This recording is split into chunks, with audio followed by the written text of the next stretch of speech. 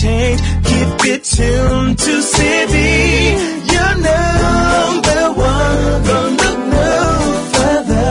We've got it all covered. City FM. Good morning. Good morning. Good morning. Good morning. Good morning. Good morning, my neighbor. Good morning to life. Good morning.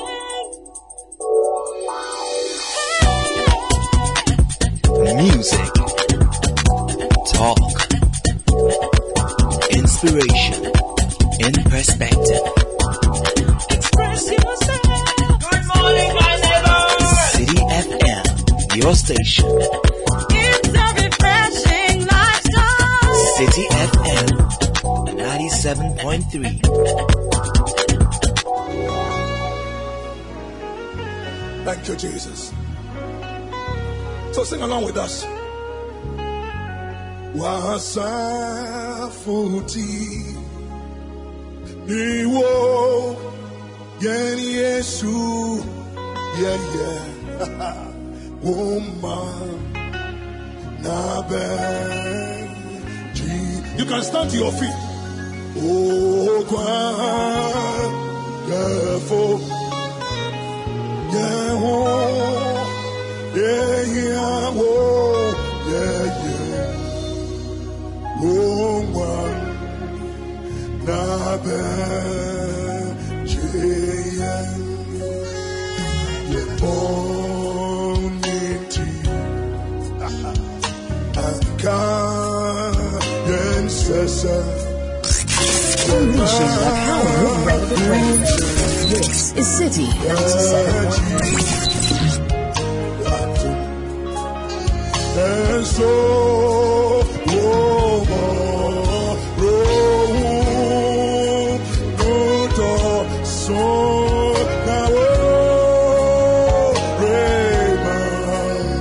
this is the City Breakfast Show, the city's biggest conversation. City Breakfast Show, rise above the noise.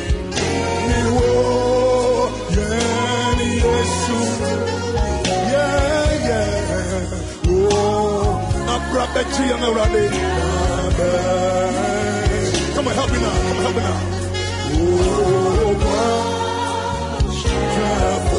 Yeah, we hear you.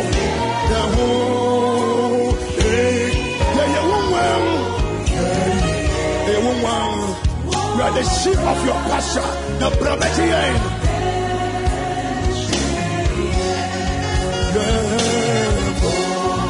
Wave your hands with us. And Kayan Sasaya Bawuchay.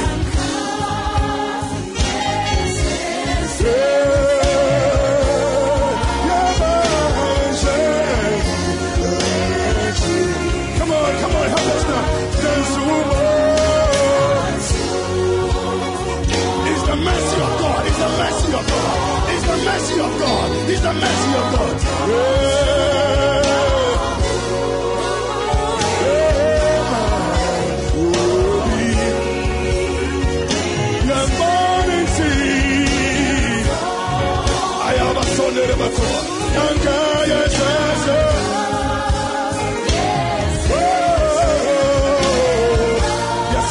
Yes, Lord. Somebody worship tonight.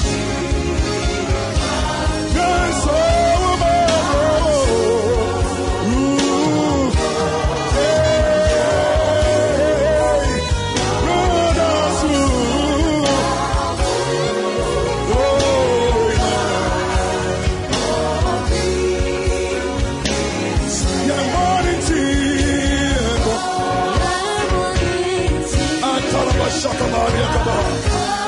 Yes, Lord. Thank you, Jesus.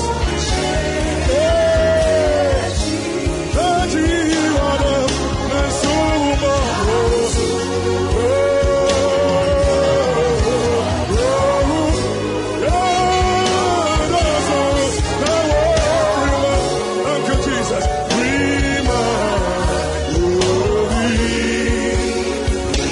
25 minutes past 6, 97.3 City FM. Reverend Steve, he's actually a bishop now, Bishop Steve Titilate of the Action Chapel International. with his rendition of this powerful Pentecostal hymn. It's the mercy and the grace and the favor and the preservation of the Lord. It is by his mercy that we are not consumed. Oh yes. Thank you for joining us on City. My name is Bernard Avila, taking over from Nana to 4 Boateng. And it's a great way to start your day. Your relevant radio partner, a partner in development, a partner in education, a partner in entertainment, a partner in nation building. Using the channel and the power of the airwaves to speak truth to power, to raise the consciousness of the nation to their civic responsibility, for us to know the role we play in a democracy that has to work. It's a nice mix of rights and responsibilities in equal balance. Come on, put your hands together. Wonderful start. Starting off with Business Sense, brought to you by ADB. If you have a personal loan with us and you've serviced up to 12 months, we give you a special personal loan top-up. Like a fuel top-up. It's a loan top-up to meet all your needs. There are some interesting needs these days. School fees, hostel fees, rent, mortgage payments, domestic needs and other things. You have reduced interest rate, you have an extended repayment period, and you also can maintain your monthly repayment amount. Call 05938448898. ADB, truly agri and more. I'm going to go back to one of the, a couple of days ago we interviewed the EU ambassador on air. So Jean Monnet is a French diplomat who was very important in the EU architecture. It was called the European Economic Commission, EEC, many years ago. And he said something that I'll never forget. He says, nothing is possible without men, but nothing is lasting without institutions.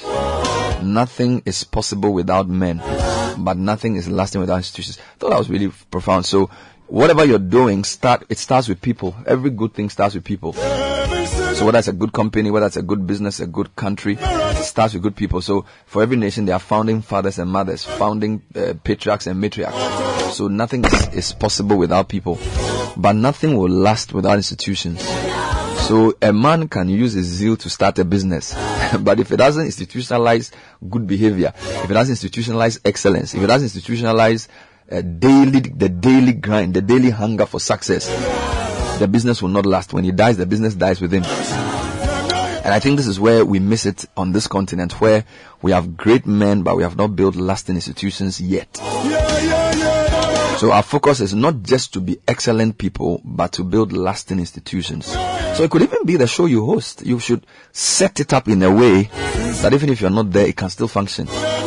It's tough because indeed the leader's ultimate job is to be irrelevant, so that when you are not there, what you stand for can still happen. Yeah, so that's the point for the morning. Nothing is possible without men, but nothing is lasting without institutions. Business Sense brought to you by ADB, truly agri and more. The City Breakfast Show. Rise above the noise. Join the conversation on the City Breakfast Show on Facebook at facebook.com/City97.3, Twitter at twitter.com/City973, and Instagram at instagram.com/City973 with the hashtag CityCBS. This is the City Breakfast Show. The city's biggest conversation. I just want to tell you all the things you are and all the things you mean to me. When I find myself believing there's no place to go, when I feel the loneliness inside my heart, you're the answer to my prayer, and you're with me everywhere. The City Breakfast Show. Miracle, you're all I need tonight. Give me shelter from the rain. You breathe life.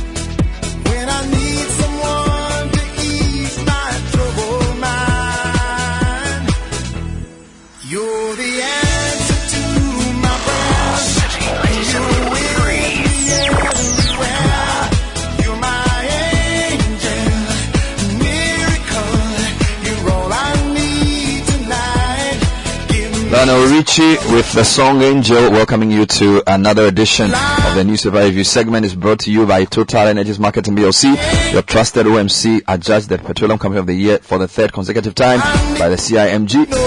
At Total Energies, we're committed to the delivery of excellent quality and innovation in products and services to enhance your experience, because we know our success depends on you. You're my angel. Oh yes. We're a multi-energy company continuing to deliver exciting and innovative products all year round. Alright, so what's in the news? We don't know whether to call it a shuffle or a mini reshuffle, but there are new names who are going to occupy significant places in Akufo-Addo's government. And of course, a few other big stories for the morning coming your way on the Newspaper Review segment.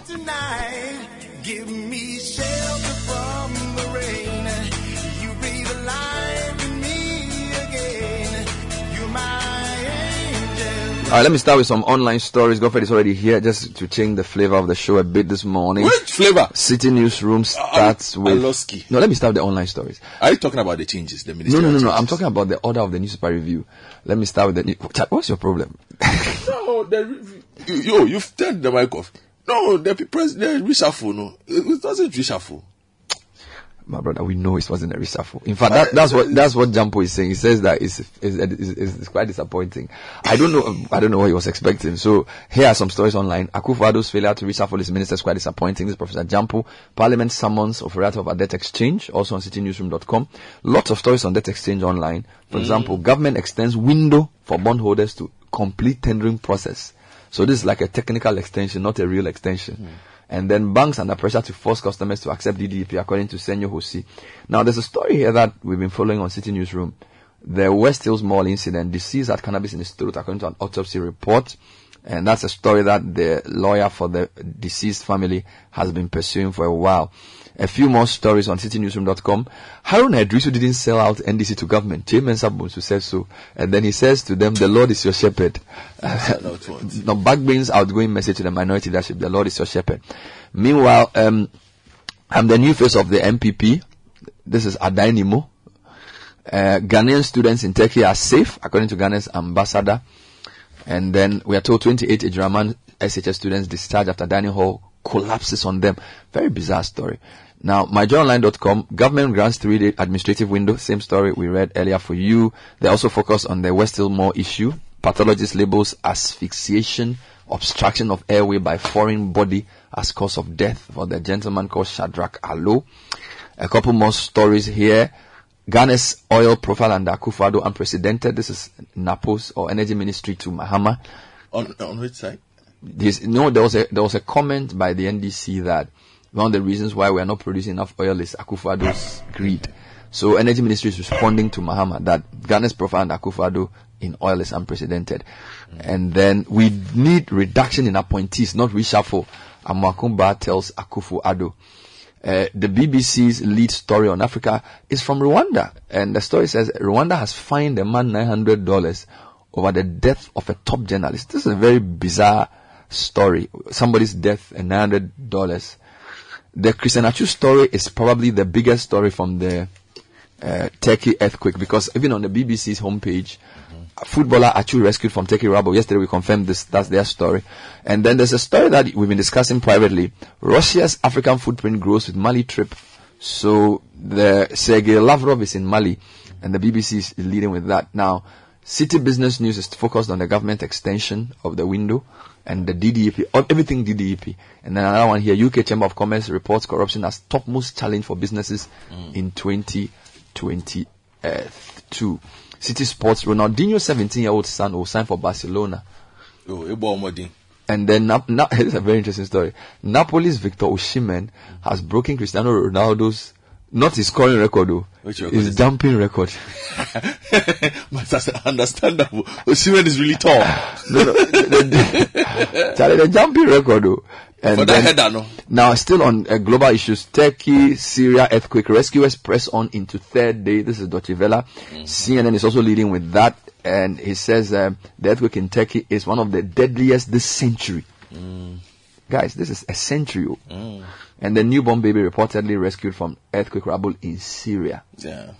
So many stories. Okay. Let's come to the newspaper. Let me take you to the newspapers. The Daily Graphic also goes with the ministerial changes, photos of KT Hammond, Brian Achiampong, Stephen Asamoah Boateng, Mohamed Amin Adam. There are two stories also on the front page, as well as the bondholders. The new publisher carries the same story. 5 Grab Ministries. The Republic Press says is Brian Faragrick as KT Grab Street. So they are also heavy on the ministerial changes. Sports betting tops most visited sites in Ghana, and the Northern Region is battling a possible measles outbreak. The new Crusading Guide also goes to the Napo story, and that's why I was a bit worried, because the language is the same. Ghana's oil producing profile and the Akufo-Addo unassailable. Yeah, so it's the statement the ministry released that the papers use as their headline. Okay, all right. And then Kojo Ponkoma is asking that Ghanaians should process and consume more cocoa locally. Okay. Yes, if you go to the Ghanaian Times, the same, the ministerial reshuffle or changes of some kind. And then Auditor General recovers 2.2 billion Ghana cedis for state from disallowed expenditure. On the front page of the Ghanaian Chronicle, Ahanta Traditional Council in disarray over appointment of La Bianca owner as acting president. That's interesting. I'll give you details later. Kojo Ponkoma on the front page. Asabi is here.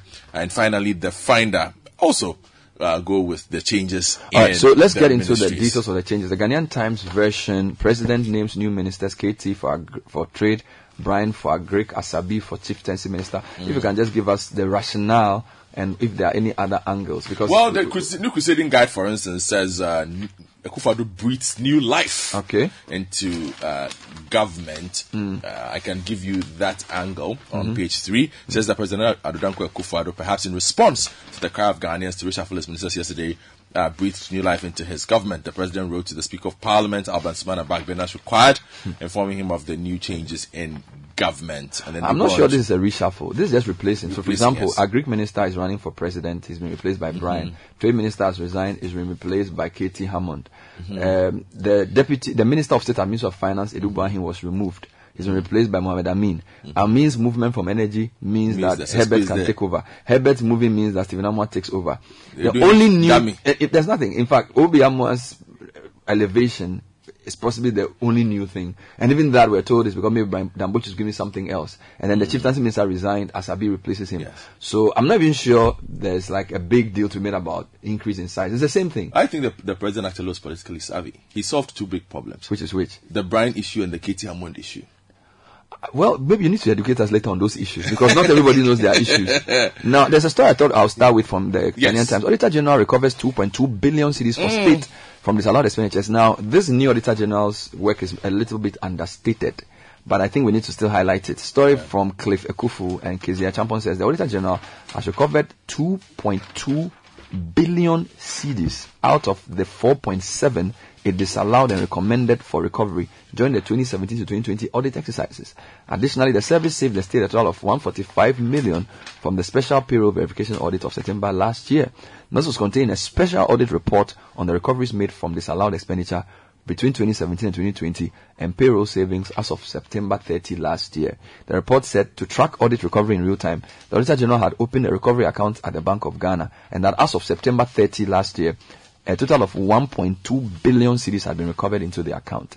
The Auditor General noted that evidence available suggests that its legal unit in the past submitted 14 surcharge cases to the court, but Tomat lost all the cases. And then he goes on to give some details. Very important story to highlight. Yes, there. let me take you to Parliament, Bernard, because we all know what has happened there. New minority leadership in Parliament have assumed their positions and challenged the way we were sitting down yesterday. The Lord is your shepherd. Yes. According to on page 18 of the Daily Graphic, the third session of the 8th Parliament commenced yesterday with the lenses focused on the minority caucus to see whether they will have a divided front or show solidarity to their new leadership. It was awe-inspiring to see the new leadership led by Dr. Kesel Atufos and welcome their predecessors with open arms, hugs, and jokes. So it looks like everybody a couple of happy there. Stories from there. Welcome to the hot seat, Bagwin to new minority leadership.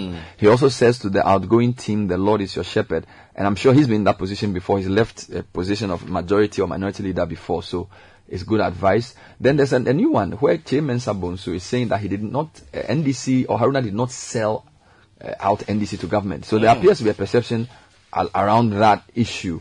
And here's K. Mensah's comment. So this is citynewsroom.com. Majority leader Osei Chairman Sabonsu has dispelled allegations that former Minority Leader Haruna Idrisu was doing the bidding of the majority caucus in Parliament. Speaking on the floor of this House, the Suame MP said said claims are untrue. Let me state emphatically and unambiguously that no such thing happened. I had developed a very harmonious working relationship with them, that's the old leaders, but people then read meanings into it. Okay. All right. Let me take you to the back page of the Daily Graphic. Rather worrying story from Eduraman Anglican Senior High School, where the dining hall has collapsed. A story by Kwejo Bafudonko says that the government has taken over the medical bills Charlie? of the students of Eduraman Anglican Senior High School who were injured when the school's dining hall collapsed last Monday evening. The Director General of the National Disaster Management Organization, Eric Nanajman Prempe, who announced this yesterday, said no parent will be burdened with the cost of treatment for their child. He said the government would bear all the costs and assured the parents of the affected students of the government support for their children. Now, at least 60 students of the school were injured, 2 of them critically, when the roof of the structure serving as an improvised dining hall caved in as the rainstorm swept. Now, Bernard, I'm reading this story because you remember I've told you this. Almost every week we read a story about infrastructure in a school, in government schools. It's serious. Almost every week something breaks down in the government school. It's very serious. Yes. Now also in the northern region, Bernard, there seems to be a measles outbreak. A measles outbreak? Yes. 2 newspapers are carrying that story. I'll take it from the Republic Press. Health personnel in the northern region are currently working around the clock to contain a possible outbreak of measles in 4 districts. So far, the region has recorded over 70 positive cases of measles among children since October 2022 to date, with the situation worsening on a daily basis. So, according to the Republic Press, they are saying the region has run out of measles vaccines as the disease has been detected in 4 districts, including Karaga, Sanerugu, Tamale, and Kushegu. Now let's go to the DDEP, which is a story. So give you 3 stories. Government extends window for bondholders to complete tendering process. This is citybusinessnews.com. And that's, the story is just what it says on the tin, that essentially the government has extended a window for bondholders to complete the tendering processes as part of the controversial domestic debt exchange program. Now the deadline for signing the program was yesterday, the 7th of February, but government in a late night press statement said some of the bondholders faced, quote, technical glitches as they try to complete the online tender process. Hence the window to enable such persons to complete the process. So that's story 1. Story 2, Parliament summons the Minister of Finance over the debt exchange program. Again, this headline is the story. Speaker of Parliament has directed a business committee to summon Ken Ofori-Atta to give a briefing on government's domestic debt exchange program. Now, this follows concerns raised by the minority in demand for policy updates on the government on the program due to the picketing of pensioners at the Ministry of Finance to demand exemption. And the Speaker said members stand ready to provide assistance to the government. Then the last one on the same City Newsroom website is the Independent or Individual Bondholders Forum. The convener says that banks are under pressure to force customers to accept the DDEP. Now, convener of the Individual Bondholders Forum, Senyo Hosi, has alleged that some banks are under pressure to coerce their customers to accept the DDEP as the deadline approaches. This was from yesterday. Now, Mr. Hosi describes the move as illegal and immoral, adding that forcing customers of banks to accept the program could spell doom for the country in the future. He said this on Eyewitness News. Here's a quote from him. Unfortunately, on the market, we see some conduct that are unethical and illegal. We see pressure coming from different quarters compelling banks to try and force customers to accept or tender or accept the DDE. This is illegal, this is unethical and immoral. Later this morning, I want to do something. What do you want to do? I want to review one of the contracts, or when you sign up to a collective investment scheme, you know, there's a lot of papers you sign. Plenty. Nobody reads it. We want to understand what you signed, whether that means that the scheme can opt for a debt exchange without your consent explicitly, or whether you have to opt out before they do not do it. You do follow me? Because yesterday when I spoke to Michael Yamson, he said, write to your CIS fund manager and tell him that you don't want to pass a debt exchange. Now, this is my contention. For individual bondholders, their banks wrote to them and said the government is offering a debt exchange. Do you want it? And you have to reply. Now, you can't expect 5,000 members of the collective investment scheme to all write letters. So I don't know how that's going to work. So we're going to check what the law says about that arrangement. Whether it's the board of the fund management that can take that decision, whether they need a resolution, or whether they can on their own just get up and say, we are going to. Because don't forget, the debt exchange is government saying that you bought a bond from me at a price. Now, I want you to offer me a new bond. and it doesn't make sense. So we have to try and resolve Alright. that. So we'll deal with that story Let in me the course take of you the day to today. the Daily Graphic, pages 28 and 29. I'll take you to court there quickly. So the Beige Bank CEO, Michael Nyenaku, his trial is ongoing. And according to a witness, the bank suffered liquidity challenges and a lack of confidence. Says that board members of defunct Beige Bank confirmed that the bank could not pay depositors and there's a lack of confidence in the bank 14 days before the revocation of the bank's license. This coming from the first prosecution witness in the trial of former CEO of the bank, Michael Nyenaku. Under cross-examination of counsel for Nyenaku Tadio Story, the witness, Julius Ivor, a chartered accountant and a leading member of the team put together by the receiver of the defunct bank to review accounts of the bank, said the management of the defunct bank saw the revocation of the bank's license coming. On page 29, Atuforce's case has been adjourned. That's just an update I am giving you. That's happening tomorrow. The adjournment is to tomorrow. Dr. Kesato Foster and 3 others over the health condition of one of the accused persons, this ambulance matter. The case in which Mahama Yarga also took the Bank of Ghana on over took the finance ministry on over the GATT has also been adjourned. The Attorney General asked for more time. Okay. There are some headlines that I thought were interesting. So the Herald says, Akufo-Addo fills potholes, runs for ministerial reshuffle, Oforiatta shielded, and Makuba not impressed. You know, and then undue influence claim against Saidu Agongo Rabi Atopuni trial. And then we're told MPP fixes December 2023 for their primaries. I'm not sure if this is confirmed, the 2023 December. I think the last meeting was inconclusive, but the story from the Herald says the MPP has finally settled on December 2023 this year to carry out its presidential and parliamentary elections to select candidates for the 2024 polls. The decision follows reports of confusion and near fights between the various groups over the dates for the election, with 3 meetings of the MPP National Executive Council ending inconclusively. Now, but the paper's contacts in the party have revealed that progress has been made with December 21st earmarked as the date of voting. And then we know last week they tried to resolve this. We're told some people wanted August, some people wanted December.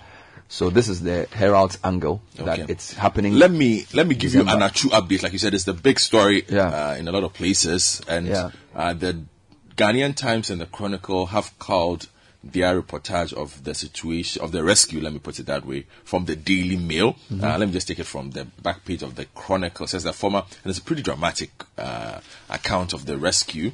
Speaking to Radio Gol, Mustafa Ozat, who's the club's vice president, Hatayspor, said that Christian Achu was taken out with injuries. Sporting director Taner Savut is unfortunately still under the rubble. Footage shared on social media by Ajan Sport showed the rescue team in the village of Ekinchi in the Adriaman district. It is claimed in the video that voices of Achu and sporting director Savut could be heard at the time. So says there's an anxious way to rescue Savut while rescue teams navigate the rubble. We have 2 more stories from the citynewsroom.com. Ghana's ambassador to Turkey, Francisca Ashite Odunton, has confirmed to City News that all Ghanaian students who were in areas affected by the earthquake are safe and now being catered for. Now, we know more than 5,000 people have died in the 2 countries, according to national news. Now, in an interview with City News, Ambassador Odunton revealed that even though a state of emergency had been declared and reaching out to some Ghanaians in those affected areas was tough, her outfit had been informed by the president of the Ghanaian students in Turkey that all students had been accounted for. Now, I'm juxtaposing that story with a BBC report still on the Turkish issue. And it's quite interesting that BBC's focus is still on Ghana. So apart from Christian Nacho, BBC is they're also talking about Ghanaian students recounting their horror in the Turkey earthquake. I didn't know there were that many Ghanaians in Turkey. But the BBC's Focus on Africa Radio spoke to several Ghanaian students who are living in nearby cities which were affected by the earthquake. Ibrahim, a Ghanaian student living in Konya, together with his partner and 1-week-old baby, says that he is thankful to be alive after the earthquake struck. It was dawn when we heard the shaking of the land. We tried to gather the family and take them out of the house. I feel sad and very sorry. Focus on Africa also spoke to Ghanaian student Nasser Abdullah, who's studying in Adana, which is 150 miles from Gaziantep, the city closest to the epicenter. And he also recounts what happened. So we are thankful that so far all known Ghanaians at least, but we're also praying with the Turkish and the Syrian and the Syrians that they will rescue more people. Now, in fact, just a quick one on the CNN is reporting that this is the strongest or the deadliest earthquake in a century.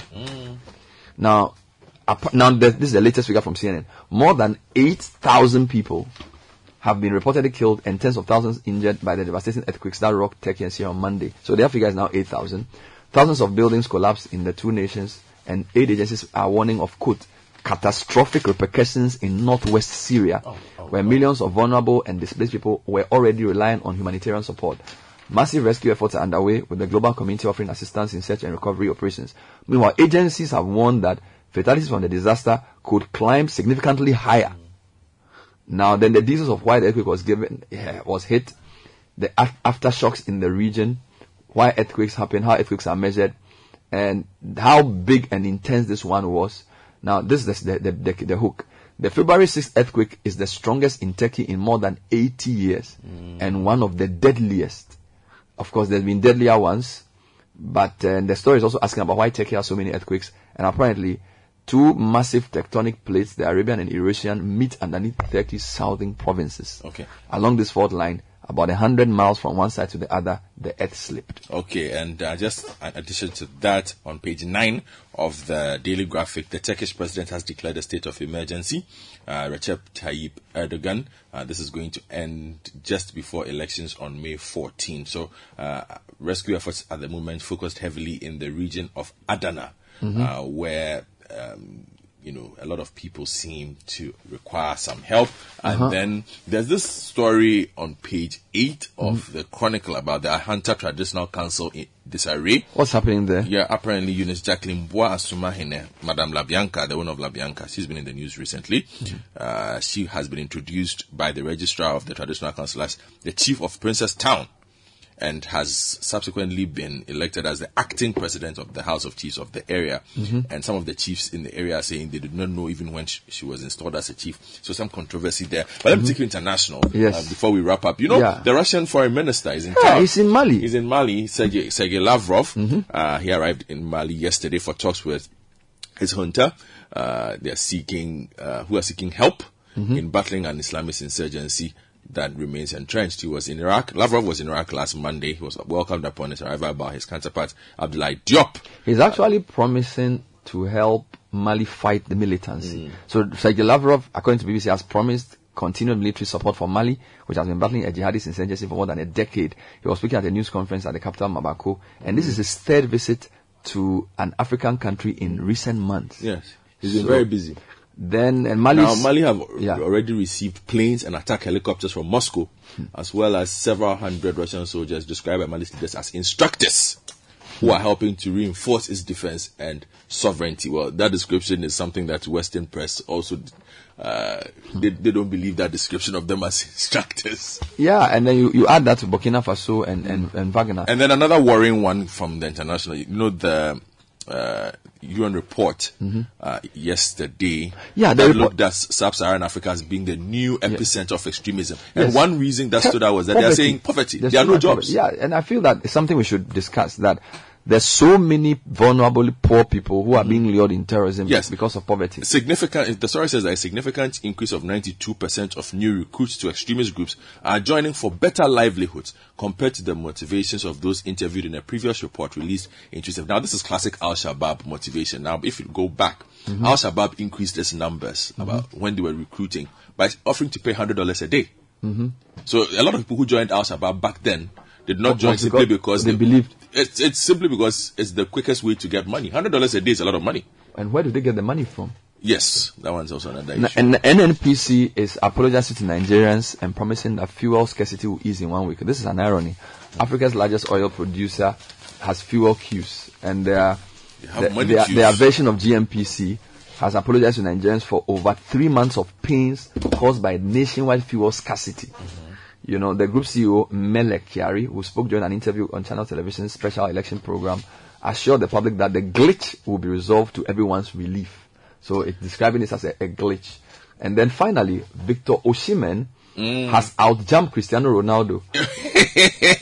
Our Jamie Test reporting on City Sports that Napoli striker Victor Osimhen has broken Cristiano Ronaldo's jumping record in the Italian Serie A amid a brilliant scoring run this season. Nigerian international scaled Ronaldo's 256 centimeters as he rose high to connect a loose ball to put Napoli 2-0 up in a game against Spezia last round. Now, Osimhen's jump reached a peak height of 258 centimeters, or in feet terms, he jumped 8.4 feet. He's a tall man. Sorry, he jumped 8.4 feet. He's a tall man. He's expected to jump. No, it's serious. To beat Ronaldo's record, the former Juventus striker scored against Sampdoria in the 2019 season. Now, Osimhen, however, couldn't beat Fikayo Tomori's all-time Serie A jumping record of 263 centimeters, recorded in AC Milan's 3-0 win over Juventus in 2020-2021. Tomori rose to a height of 8.6 feet. Hey! They should go and do high jump. That was the newspaper review with Godfred. This is the City Breakfast Show, the city's biggest conversation.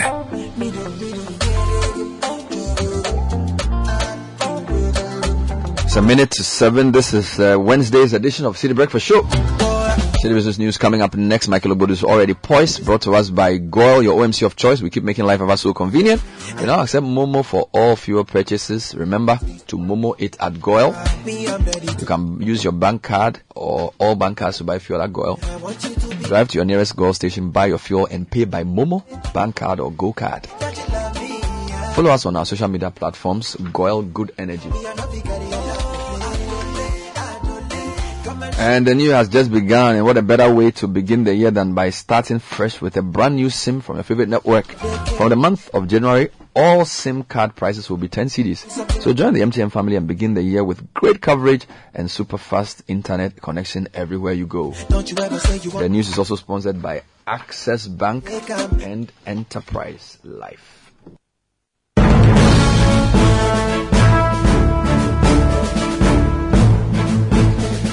Michael Obodo is in the house. Good morning, Michael. Good morning, Bernard. Hello and welcome to the breakfast edition of City Business News, proudly brought to you by MTN, Goyle, Enterprise Life, Your Advantage, Access Bank, Modern Banking, and powered by your most comprehensive business news website, citybusinessnews.com. Coming up, government gives 3-day grace period to allow bondholders complete their signing up to the domestic debt exchange program. Also, pensioner bondholders accuse government of resorting to bullying to include them in the program.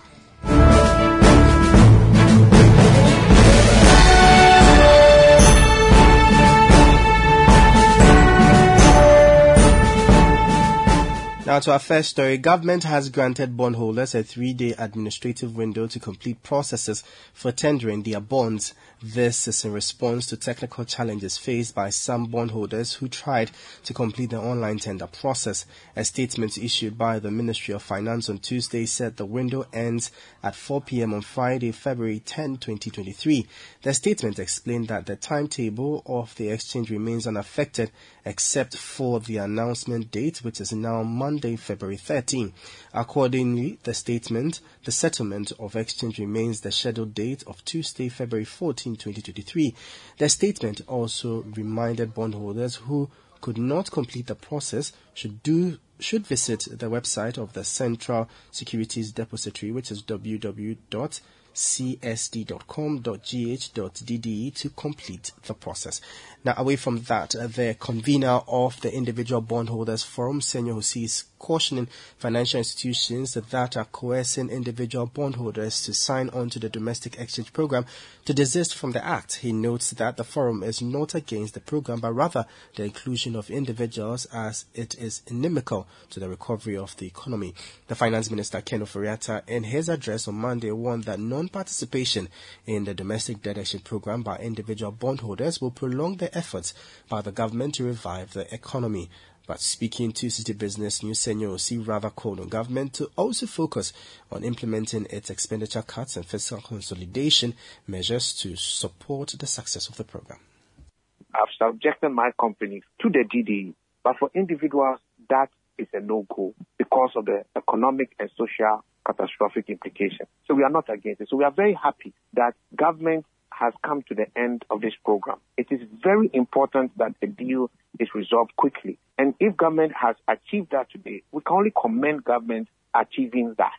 Unfortunately, on the market, we've seen some conducts that are unethical and also illegal. We've seen pressure coming from different quarters compelling banks to try and force customers to try and tender or access the DP. That is illegal. That is unethical. That is immoral. The risk of that is that tomorrow the same customer will come and tell you, I accepted it under duress. Who is really going to take responsibility for that? That in itself defeats the contract. But I move take a step back with the minister's submissions yesterday. All well and good. That's a big mistake. If God helps those who help themselves. That is what we should have had. One, government must take responsibility for the state of the economy. Government should have led the way by taking fiscal adjustments. That was the convener of the Individual Bondholders Forum, Senor Hosi. Now, the Pensioner Bondholders Forum has accused the government of resorting to bullying to include them in the domestic debt exchange program. Members of the group had for the past 2 days picketed at the Ministry of Finance to demand their exclusion from the program. Convener for the forum, Dr. Edu Anani Entry, laments that government is imposing its demands on them instead of engaging them. The government has dealt with the financial sector players, but as far as pensioner bondholders are concerned, the government hasn't had any discussion or negotiation with us. What the minister has done, which I recognize, is that when he has decided that this is the way we want to move, then he called you and say, this is what we are offering you. That is not negotiation. That is what the minister wants to offer. That's exactly what he has placed in the invitation document. So you don't find anything like pensioners and the government has agreed on APC terms. You don't find that. You don't find anything that individual bondholders, those other groups, have agreed with government on APC. What we find was the insurance industry. So for us, is what government thinks it should do for us is what he wants to do for us. Right. So we haven't had any negotiation with the minister. No. Dr. Edu Anani Entry is the convener for the Pensioner Bondholders Forum. Now, the Ghana Union of Traders Associations, GUTA, is urging the Japanese investment community to take advantage of the business potentials that exist in Ghana to commit more investment in the country. The association maintains that its members need to partner with foreign investors to build a resilient Ghanaian business hub. Speaking at the sidelines of a meeting with a group of Japanese investors who are in the country to explore the viable trade avenues of Ghana, the president of GUTA, Dr. Joseph Obeng, called for cooperation between Ghana and Japan to ensure a win-win situation for both parties. Gradually, JETRO, that's Japan External Trade Organization, is warming itself up with GUTA. They know the potential that GUTA has, and they have invited us even to Tunisia to brainstorm on how to foster trade among ourselves. And so with this cooperation, that's why they have also followed up to come here to see how we can do business together. This is a win-win situation. We have our network, huge networking. We have our facilities, the warehouse facilities, and they also have the materials and all that. How are we going to bridge up to trade together for the mutual benefit? And this is what this meeting essentially means. And the fact that we are also gearing out for the African Continental Free Trade Area. We cannot do it alone. We seek manufacturers who will come and partner with us so that we can also produce to the rest of Africa, so that the Continental Free Trade Area will become meaningful. But in this case too, it's mutual because they do not have access to the Continental Free Trade, but they use us as a springboard to step into the African market. That was the president of the Ghana Union of Traders Associations, GUTA, Dr. Joseph Obeng. Away from that, energy consultant Dr. Yusuf Sulemana says Ghana should begin to experience some level of fuel security as the Central Refinery is expected to come on stream soon. Dr. Sulemana believes that not only will fuel be readily available should the refinery commence operations, but should also be cheaper as it would eliminate shipping costs in the price build-up. Central Oil Refinery was conceived from the Chinese government's Belt and Road Development Strategy for the oil and gas industry in Ghana, in China and Africa, with a capacity of 5 million tons per year. Speaking to City Business News, the energy consultant called on government to ensure it creates the enabling environment to ensure the refinery thrives. And that's the positive thing about it. It's not under government, and so they are purely profit-driven. And I think efficiency will be the order of the day. What the government can do is to do what it used to do best, especially in some era, provide enabling environment for them to triumph. The government shouldn't in a way put bottlenecks or, stumbling blocks, for such a fantastic project to come to fruition. So what the government can do is to create the enabling environment for such a refinery to come to fruition.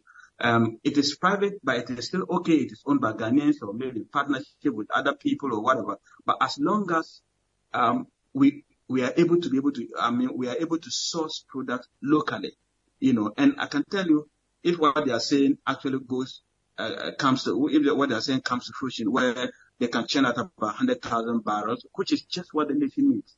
So we'll have zero egg importation. Michael, what can stabilize the city than such a move? So I think what the government can do at best is to create enabling environment to propel such a project to come to fruition without any bottlenecks. Energy consultant Dr. Yusuf Suleimana.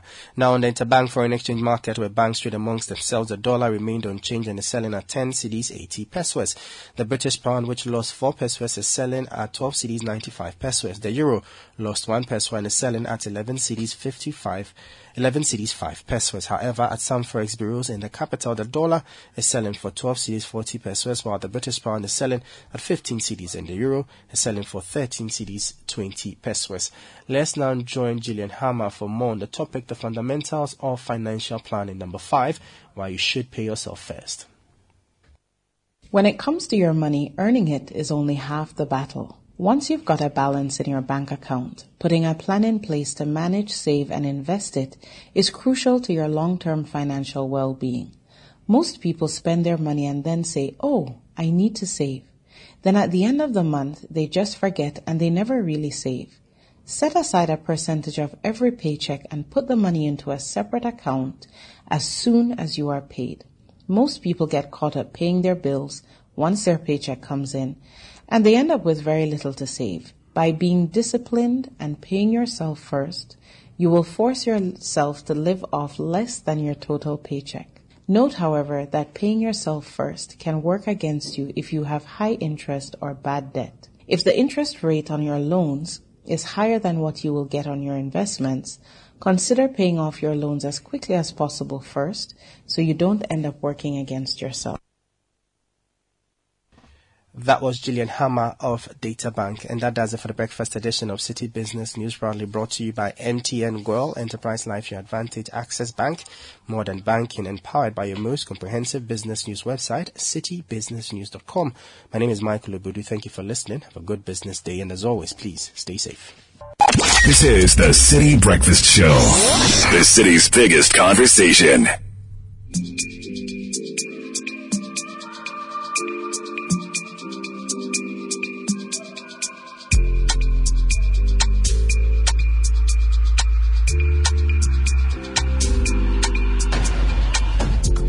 Sit in silence, sipping my liquor, making no link up. 7:13 City Breakfast Show, Wednesday morning. This generation, we know they get that. Kickoff is coming up shortly. It's brought to you by Lesheho.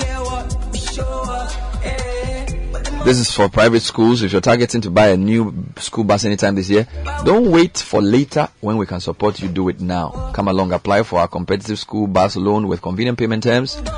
It's very convenient. Call Michael on 057-411-7851. Let's do it together. Lesheho, let's improve life. And buy Shell Fuel Save. Its triple action formula improves engine efficiency, prevents deposit buildup, and protects your engine from wear and corrosion. Gives you an extra clean, extra protection, and extra savings. And of course, extra kilometers for your drive. Switch to Shell Fuel Save today because the extra kilometers go a long way. Go well.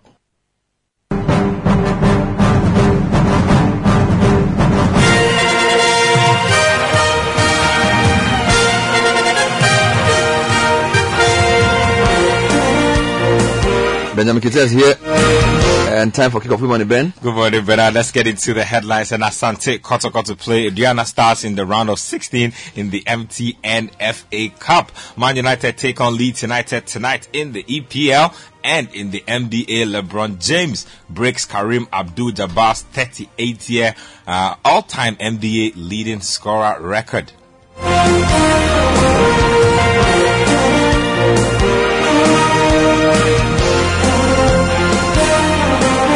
start off with the MTN FA Cup, and Kumasi Asante Kotoko, they have been drawn against Aduana Stars in the round of 16. The Porcupine Warriors will be the away team at the Nana Ajimambedu Park in Doma. Now, Real Tamale United will host Samatex FC at the Aliu Mahama Stadium in an all-Premier League affair. Dreams FC, who eliminated holders Accra Hearts of Oak, will face Division 1 side Liberty Professionals. In other parents, there's Kimfezo versus Steadfast. In Swatraman versus DBB United, Legon Cities versus Volta Rangers, Hearts of Lions take on Sky FC, Ebuswan Dwarfs will be up against Kotoku Royals, and then there's also matches will be played between the 24th and the 26th of February 2023. So that's what's going on as far as the MTN FA Cup is concerned. Let's get to some other news. And Southampton winger Kamaldeen Sulemana believes the English Premier League will help him develop and also improve his craft. Now, the Ghanaian international, who has joined the Saints on a 4.5-year deal from Rennes,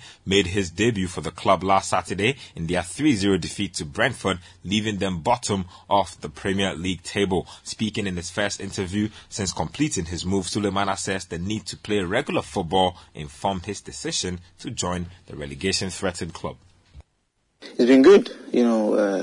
Everyone is friendly here and everyone speaks English, so it makes it easy to understand everything. So yeah, I'm settling in quite well. It's good to know how it feels to play in the Premier League. Now it's just about getting everything right and making sure we win games and move forward. I mean, I'm yet to experience it all. So looking from outside, you see it's very competitive, and they've got great players, great teams, and yeah, it's a place, it's a league you can learn a lot from. So yeah, looking from outside, that's what I'm seeing, and then I'm yet to experience it all, and I'm looking for it. I felt at this moment it was the right place for me to come, and because I was looking to play more, and I felt like here was the right place to come and get that and improve myself moving forward. So you heard Southampton winger Kamaldeen Sulemana speaking there. Let's get to some rather sad news. And Turkish goalkeeper Ahmet Eyüp Takaslan has died following Monday's earthquake in his home country. Now, his club Leni Malatyaspor have confirmed more than 8,000 people have lost their lives in Turkey and Syria following the earthquake. And I quote, "Our goalkeeper Ahmet Takaslan lost his life after being under the collapse of the earthquake. Rest in peace," the club said on Twitter. "We will not forget you. You are a beautiful person," it added. Now, the 28-year played 6 times for the Turkish second division club Malatyaspor after joining in 2021. So that's what's going on. Let's move on to the Premier League, and Man United manager Erik ten Hag has revealed that 3 key players will be absent for their game against Leeds United. Now, star midfielder Casemiro is banned for the Premier League clash for the red card he picked up against Crystal Palace, while Anthony and Scott McTominay are also unavailable. Ten Hag believes it will be a good opportunity for French players to get some time. Yeah, they are not involved tomorrow. And the same is with Anthony Dos Santos, also not available for tomorrow. Yeah, they are not involved tomorrow. So I always have to play with the players who are available. We have a squad, we have many good players in that squad. We're not always playing start 11, so others get the chance, and I have to do it. And after the game, I can't say Casemiro is not there, Anthony Martial is not there. No, we have to win. The squad is all players in Man United capable, so we have to perform tomorrow and we have to win the games, no matter who's going with the pitch.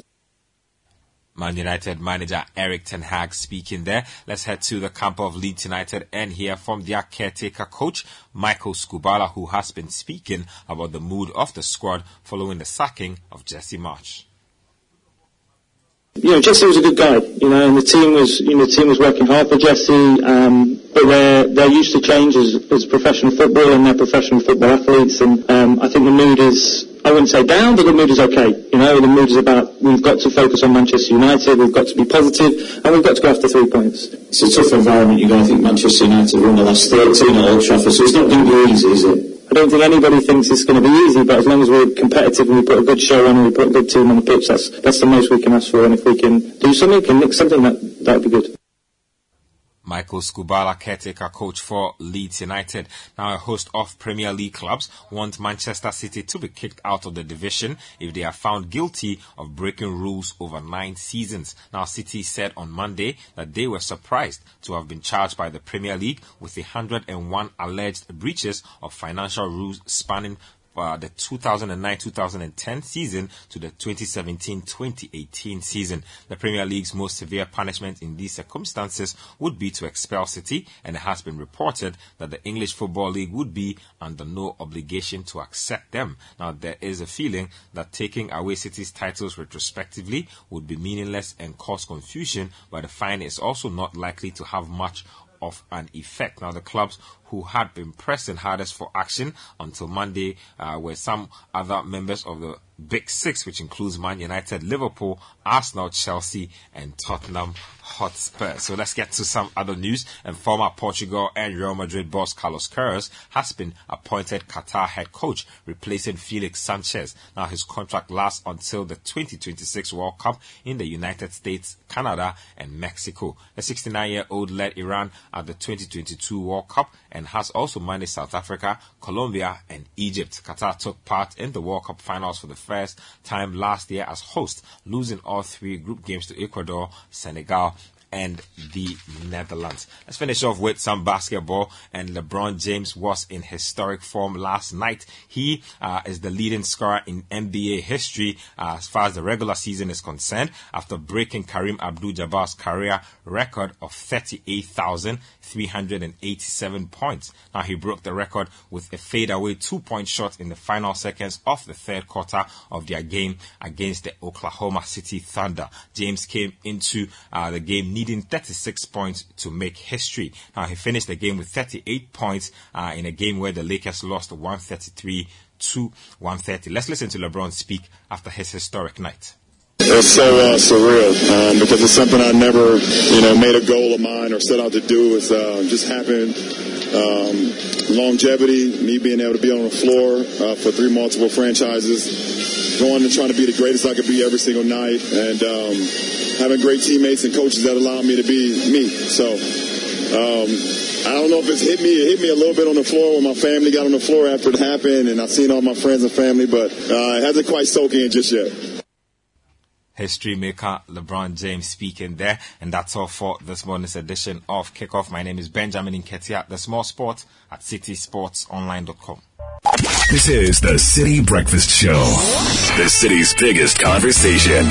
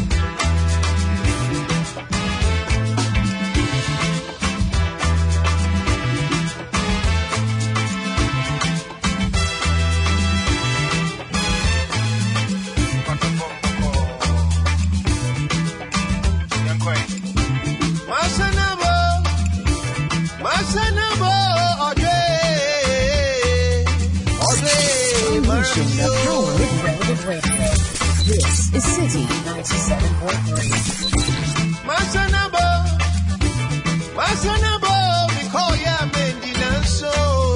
I don't wait, Maramio. I go be in Pamwetiamio. No name son, because she be a quadimio. I go be in Pamwetiamio. No name son, because she be a quadimio. Change it, ah, change it, Ajay.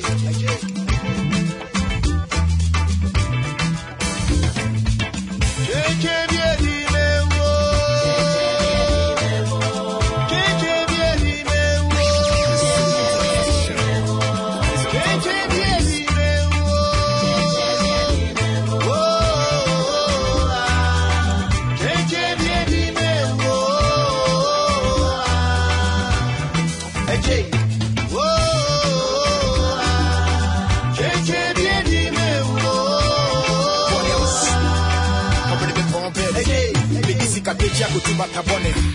Obi this year da ben obi bedome. Betu na mo afifia ba bedu obi maso. Obi tia be naso said that bibia be bombe. Akata ni ba bi na etete makoma o. Ensa hye nenum okamia na me fa he. Na madwene se bibi se ntome dawo. Bibia me fi mini bi kra na me di he. Obi se me lofo. Adwa sa tibia. Forget bibia. Me hia mu sesia. Chenche bi di megu maseti na ye nimia. Se me hwe me lofo obi dia na ye busia. O hia se ti ye dem abeda ne akwa. Yetu me fo na manfa besi de no bi aboa. Anka me ne me lofo ne ti o na me ko pe bibia be fi ene me ne na ma chechira so afa me bo ne che me nyi me nia. Mini waro. Anka mini waro mi jofwe.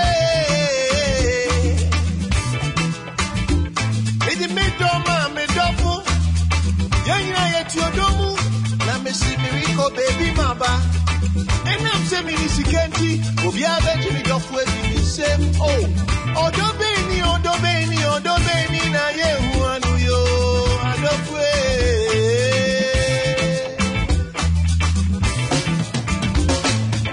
akwemi di pabweti amyo no nim so you can say bia kwa amyo akwemi di pabweti amyo no nim so you can say bia kwa amyo cheche bia di me wo cheche bia di me wo eje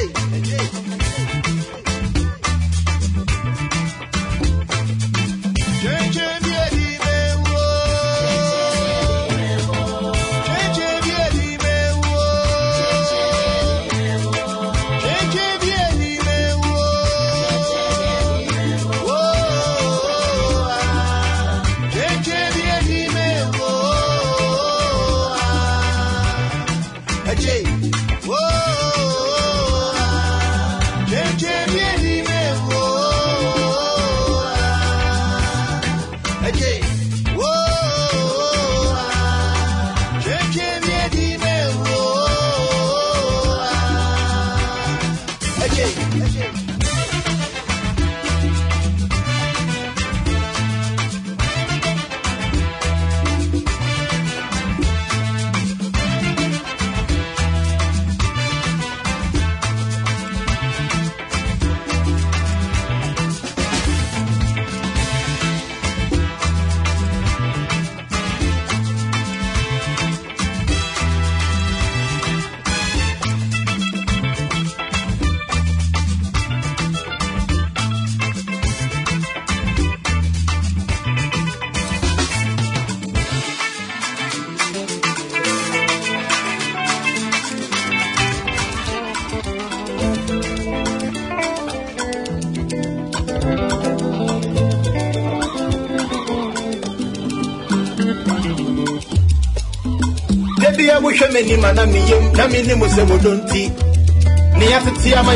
Alright, so 7:34 City Breakfast Show, and we are getting straight into the issues.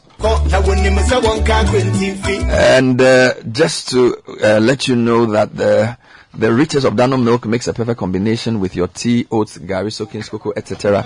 to give you a great taste that you've always desired. Dano milk is a rich source of natural protein, fortified with vitamin A, has several other vitamins and essential nutrients that keep you nourished and healthy every day. So we have protein, which nourishes and grows your muscle for health and strength. Iodine, that nourishes your brain to maintain and improve brain function. Vitamin B12, that strengthens your immune system. And calcium, that gives you and your family strong bones and teeth. So we have the Dano Milk Coffee 3-in-1, the Dano Milk Chocolate 3-in-1, and Dano Evaporated Milk. We also have the plain powdered milk. Dano, go for it. Football fever never stops with Showmax Pro. Watch the best live games from the Serie A, the Premier League, Europa League, the La Liga and more live from Supersport on Showmax Pro. Plus you can stream movies, series and kids shows on any device. Sign up and watch the world's best football and the greatest local and international entertainment, all from only 59.99 CDs a month on Showmax Pro. Subscribe at showmax.com. Baby, you know that you the one. Hold on for me. I tell them once I have my plan. My tone is Cinderella, now I'm Tommy Peter Pan. Yeah, when you had the crime, me, you would do more for the Jan. Sicilia, when you Efatao, we share me na fosi be na share me na mini bow. It is and what I see I'm into me the how. Or does for one crowd. They do kuro munsu mu akona kono.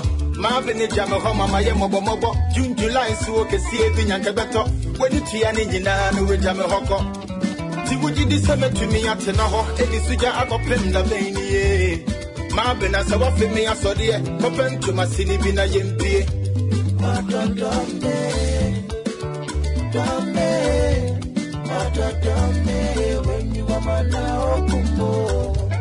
If you're thinking of what to buy for that special someone for Valentine, why not get him a caveman watch with his name emblazoned in it with a nice wrapper. And indeed, you can even do a whole video of the whole process, how the thing is being done. Him or her, Bernardino? No. You get too many things. No, please, let me do it. Wait, no. When you get to LPM, then no.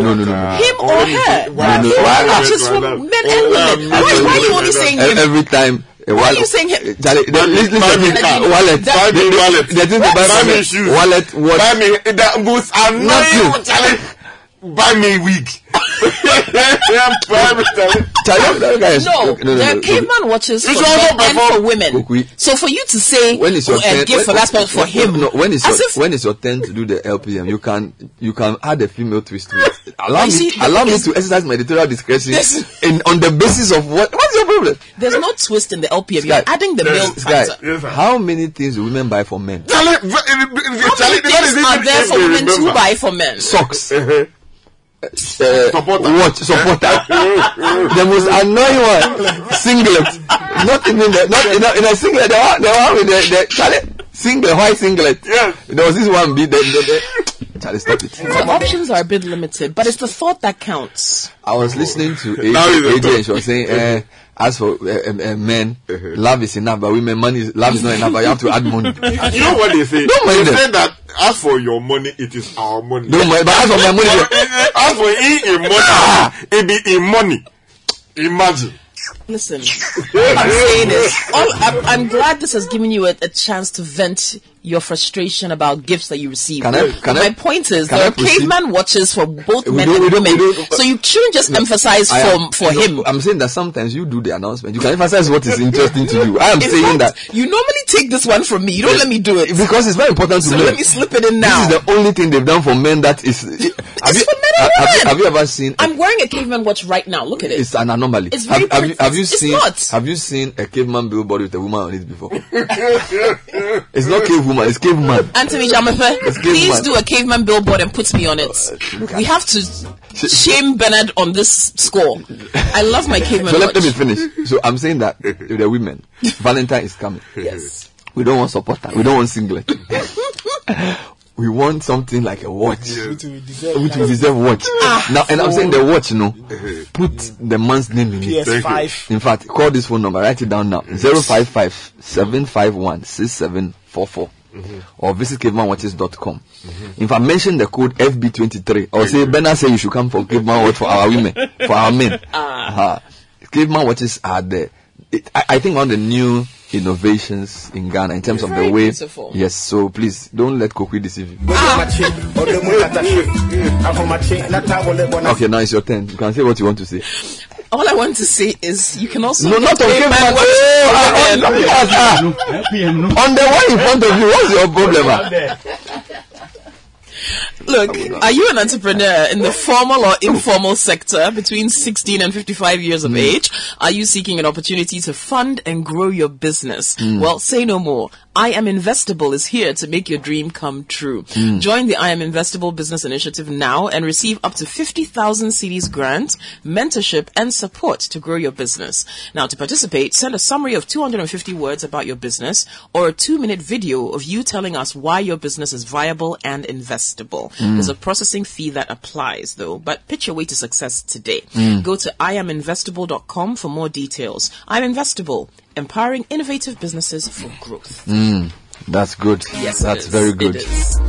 And it's the Imperial Insure and Win promo. From now till the 31st of March 2023, insure your vehicle with Imperial General Assurance and win handsome rewards. Yep, it's instant. Just insure and pick up your reward. Fuel coupons, gift vouchers, special souvenirs, and so much more. And here's the big deal. Imperial is also giving you a free 1-year life insurance cover as part of your motor insurance cover. So get it double from Imperial General. Call 0302-788-955 or talk to any of our agents across the country. You can also follow us on all our social media handles. Imperial General Assurance, solid protection. Yes. Yes. Yeah. And for the parents out there, listen. Prospectus Ghana, they're offering a new short code, *447, *899#. This is to help parents and guardians make installment payments towards items required for their award school admissions. It's safe and it's convenient. Prospectus Ghana also provides a one-stop shop for all school items and a supply of good quality brand chalk white A4 sheets for all your printing jobs. Locate Prospectus Ghana on the Graphic Road opposite Toyota Ghana or call Prospectus Ghana on 0500 600 607. Prospectus Ghana, your one-stop shop for all school items and stationery. 7:41, couple of quick birthday messages. Nathan has one. Yes. I want to say happy birthday to Nancy Imadi. She is with the FinTech and Innovation Office at the BOG. The message came from her husband, Kofi Imadi. They recently celebrated 10 years of their marriage. Wonderful. And the message is, happy birthday, my darling wife. You have been an amazing partner, mother, and friend to us. Cheers to an amazing year. A happy birthday to Kwesi Otute Amano. God bless and prosper you and have an amazing year. This is coming in from Doris.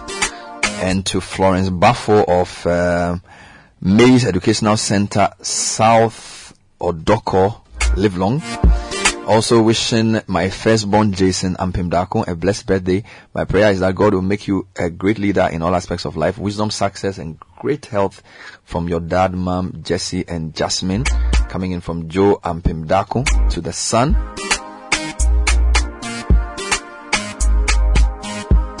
And this came in yesterday. I don't know if I did it, but happy, welcome to the 4th floor. That message is coming into Sefako Aneu from Edem Semenyo and Senam.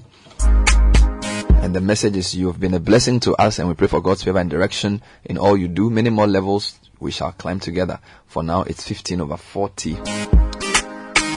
That's coming in from Edem Semenyo and Senam to Sefako Aneu.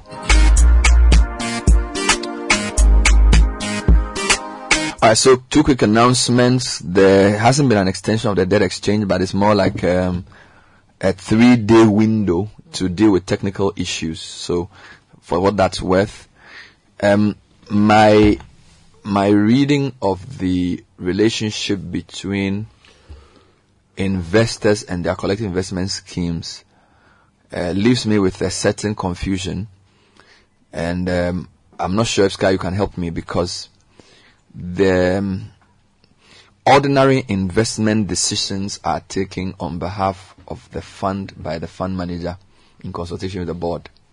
So another investment decision would be whether to go for this stock or that bond in whichever mixture. So that's why you are signing on to the investment scheme. So that's the skill that you are getting from them.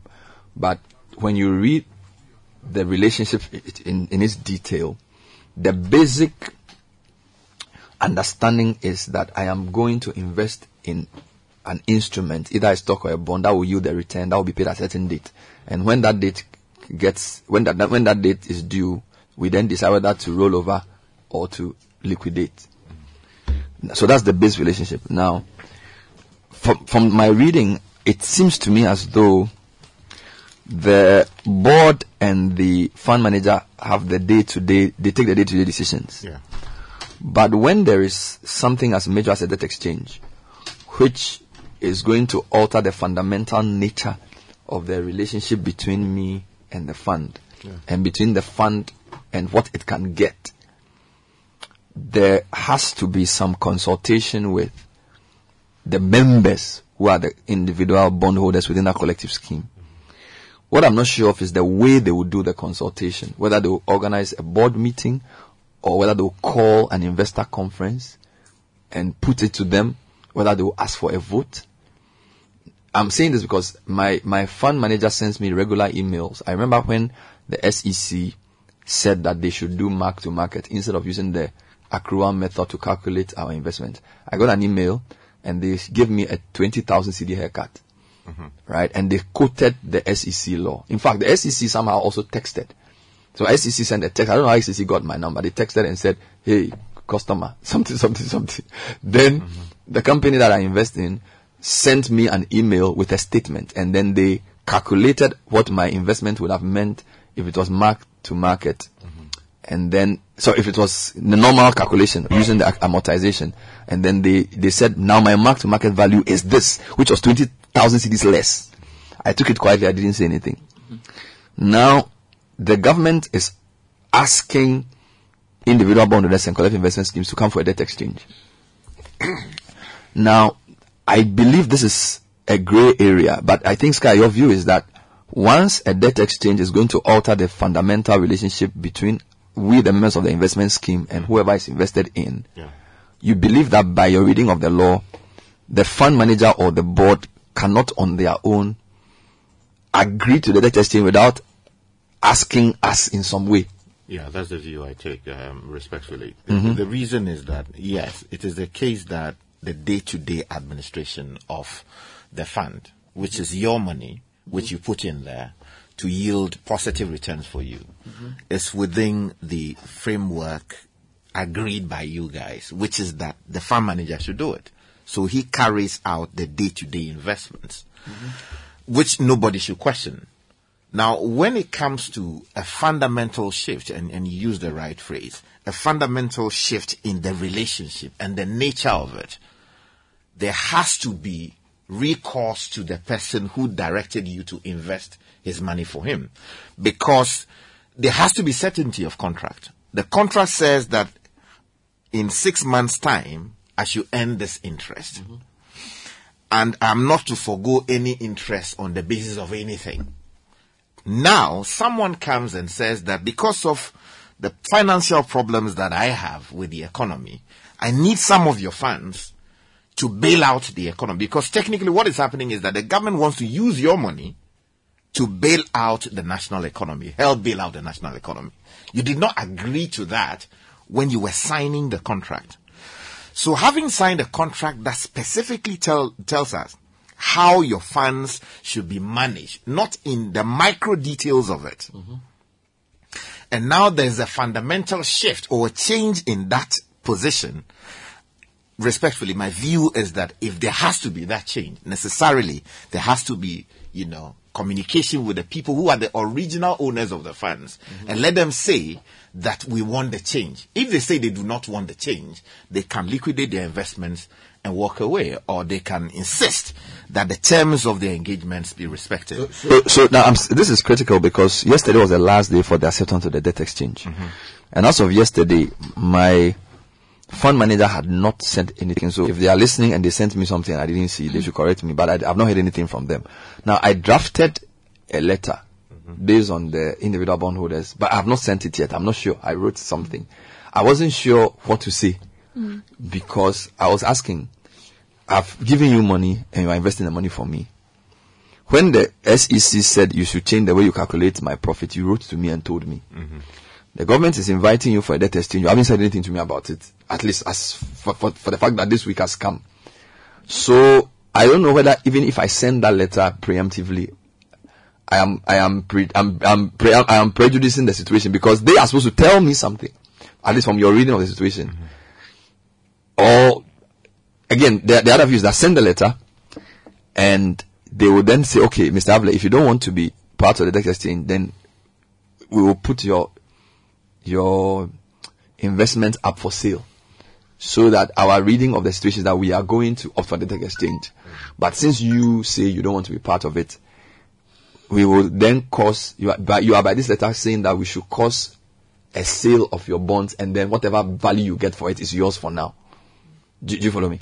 Or they should have, because I'm not sure how they are going to proceed without having said anything to me. Okay, so you see, the Greece people had a similar challenge. But how they got around that was to go to their parliament and pass a new law, which law imposed what is known as collective action clauses. Now, the imposition of a collective action clause basically meant that where you have a supermajority of bondholders or people who are holding out on the whole idea of a debt exchange program, they say they don't want to agree with it. Where the supermajority say that they want to go with it, the decision is binding on those who say they want to hold out, those who say they do not want to be a part of it. Now, if you read the Attorney General's opinion when the Ministry of Finance sought the AG's opinion on the subject matter of what the government should do, the Attorney General sort of dealt with that, where he said that yes, if the government intends to impose collective action clauses going forward, the law allows it. But where the imposition of that would interfere with accrued rights, which is what? The fact that your interest is due, which has to be paid. The government cannot pass a law to impose restrictions on that, to say that you are not entitled to that interest, because that will be interfering in your right to property, because the money that is in there in the account is your money. It is property that you own. And our constitution says that government cannot take away your property without paying prompt compensation and appropriate compensation for that matter. So if the government wants to interfere with that constitutional right, which is also globally respected, the right to own and dispose of property, yes.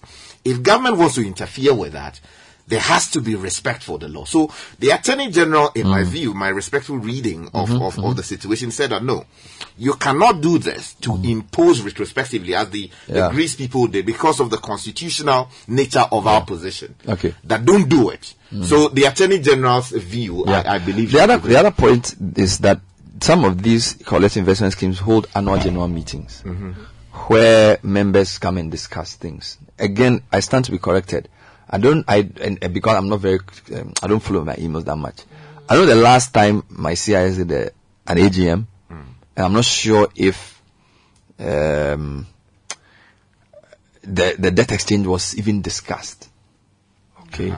Now this is worrying, because if they haven't discussed the debt exchange at an AGM, and yesterday was the last day for accepting the debt exchange, and the individual bondholders have been given new terms. Do you get me? And then when the announcement was made for the banks, CISs were left out because the government was treating CISs as individual bondholders. So my conclusion from that government's announcement is that whatever individual bondholders get is what CISs will get. So that means that collective investment schemes for members who are above 60, they will get 5 years, 15%. For members who are below 59, sorry, those who are above 59, forgive me. So 60 and above will get 5 years, 15%. For those who are below 59, they will get 5 years, 10%. So that suggests that the collective investment scheme will be getting these terms that are being offered to individual bondholders. Now, must the collective investment scheme hold an AGM to inform us before they accept it? Must they take a vote for the majority decision to stand? Because it's still an offer. Because it's a voluntary thing. So if, let's assume there are 1,000 of us on a scheme, you can hold an AGM and say, okay, we want to broach the subject of what government is offering. How many of you want us to accept the debt exchange? 10%. How many of you want us to reject? 90%. We reject. Do you hear me? But they haven't, I don't know if they held an AGM. I haven't been invited to one. I don't think there's been one. If there was one. Or an extraordinary one. You see, I was reading one of those fine prints in one of these collective, what do you call it? The collective investment schemes. And the terms are very interesting. And the difficulty with many of these things is that when you are signing them, people don't take the time to read in full detail what the terms say. So for instance, this one says change of terms. I won't mention the name of the company. But it says that company shall have the absolute discretion to amend or supplement any of the terms and conditions at any time. Now, the company may communicate the amended terms and conditions by hosting the same on the website or in any other manner as decided by the company. And I'm amending as I go. Now, the customer shall be responsible for regularly reviewing these terms and conditions, including amendments thereto, as may be posted on the website address. Now, by continued, and this is a point that is fundamental for our purpose. It says, by continued usage of your account and allied services, the customer shall be deemed to have accepted the change terms and conditions and any new terms and conditions or changes stipulated by the company. So, that is where the crux of the matter is. But you see, majority of the times, we don't read these things. So, what this basically is saying, in my respectful view and my understanding of it, is that the company, reserve the right to make changes as we go. But those changes would necessarily be brought to your attention as an investor through the website, and they may use other sources. And therefore, if you have any reason to want to object, you object there and then by discontinuing your usage of their services. But where you continue to use their services, you are deemed to have, in effect, ratified what they have done by reason of inserting new clauses or making new terms within the agreement as previously formed. Is that even legal at all? Well, the question then will be, how do you test that? As I'm arguing, my argument is that if you go into a contract, you have a legitimate expectation that the terms of the contract will be respected at all times, unless there are serious issues that arise as to make the performance of the contract impossible. Law creates exceptions for that. So force majeure and all these things happen. And then the law says that, okay, in those circumstances, you can forego some of your rights because of A, B, and C. However, if things like that don't happen, and one of the parties intends to shift the position of the contract, there has to be an agreement from the other side. If the other side doesn't agree, you are going to do something that will be unilateral. All right. So let's come back to this. When was the debt exchange announced? It obviously was around October, because I came back on air on 31st October or 1st November, and that was the week. Was that not the week where the debt exchange was announced? Okay, let me just dig that. So what I'm trying to do is to see if there's been any extraordinary AGM for any of the collective investment schemes from. It was announced on the 5th of December 2022. Good. Yes. So, when I came on here, we were talking about debt restructuring. So I was talking about Ghana's debt restructuring. So the debt was announced in December. So the question you need to ask yourself if you're a member of a collective investment scheme is that between December 5th and today, have you been invited for any extraordinary AGM to discuss your money? If you have not, then it means your CIS is acting on their own without informing you. And whether that is legal or so, there are two issues here. There's legal and prudence. Something can be legal but imprudent. Okay, so the law is the basis. Now I'm asking, even if it is legally not enjoined, if you are not legally even enjoined to hold a meeting to discuss this, is it prudent to take such a major decision about our money without consulting us? Do you know where I'm coming from? So I'm saying the legal one is a bit grey because of what you just read, that maybe they've shielded themselves in the way they've written the terms of the what's the expression they use? They call it the terms and conditions. They call it the scheme particulars. So when you go for a scheme, there are particulars for the scheme where they will tell you that we make this choice based on da. So legally, they may have shielded themselves in the way they've written the law to make certain investment decisions without consulting you.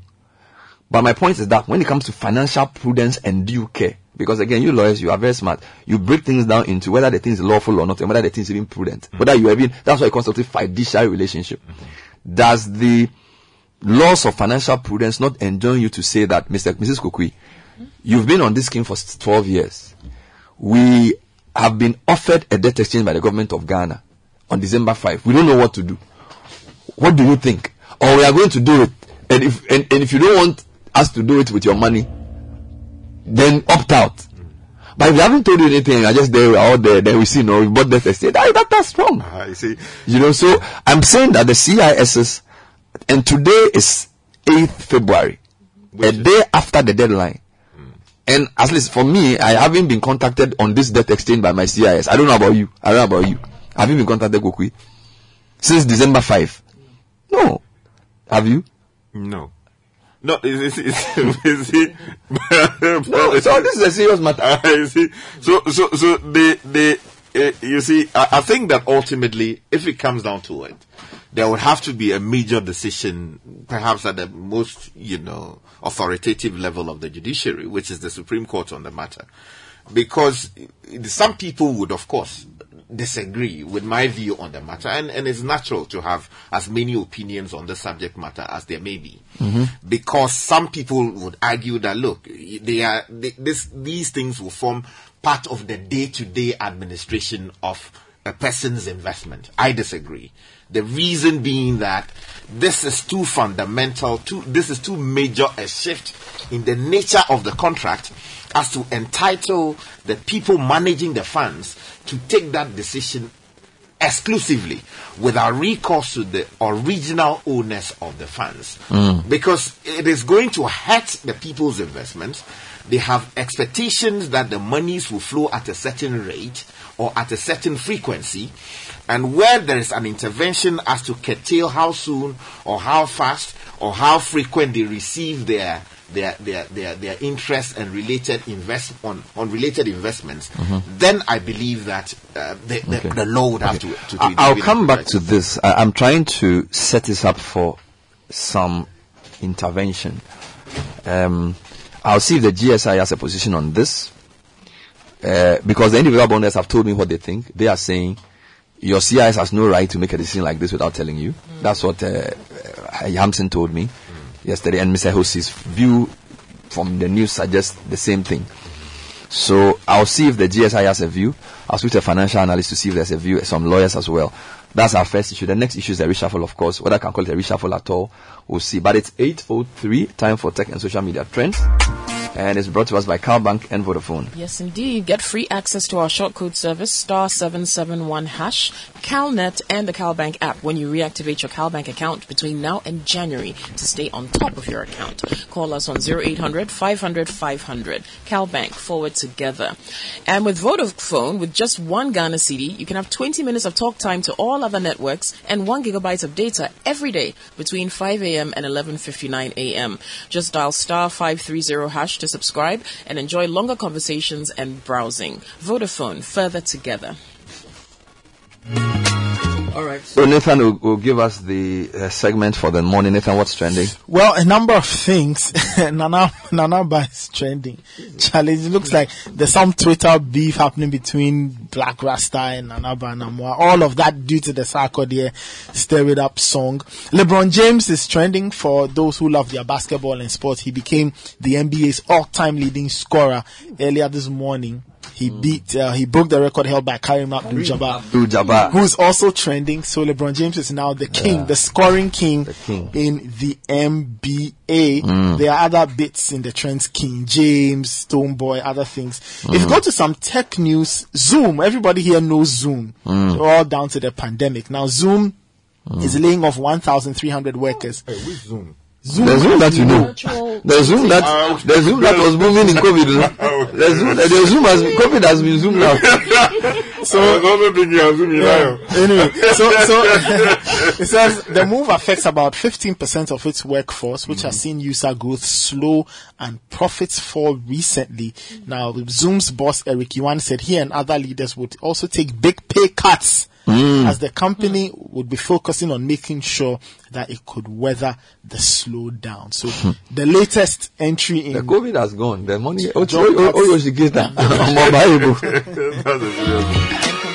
Yes. So that was tech and social media trends.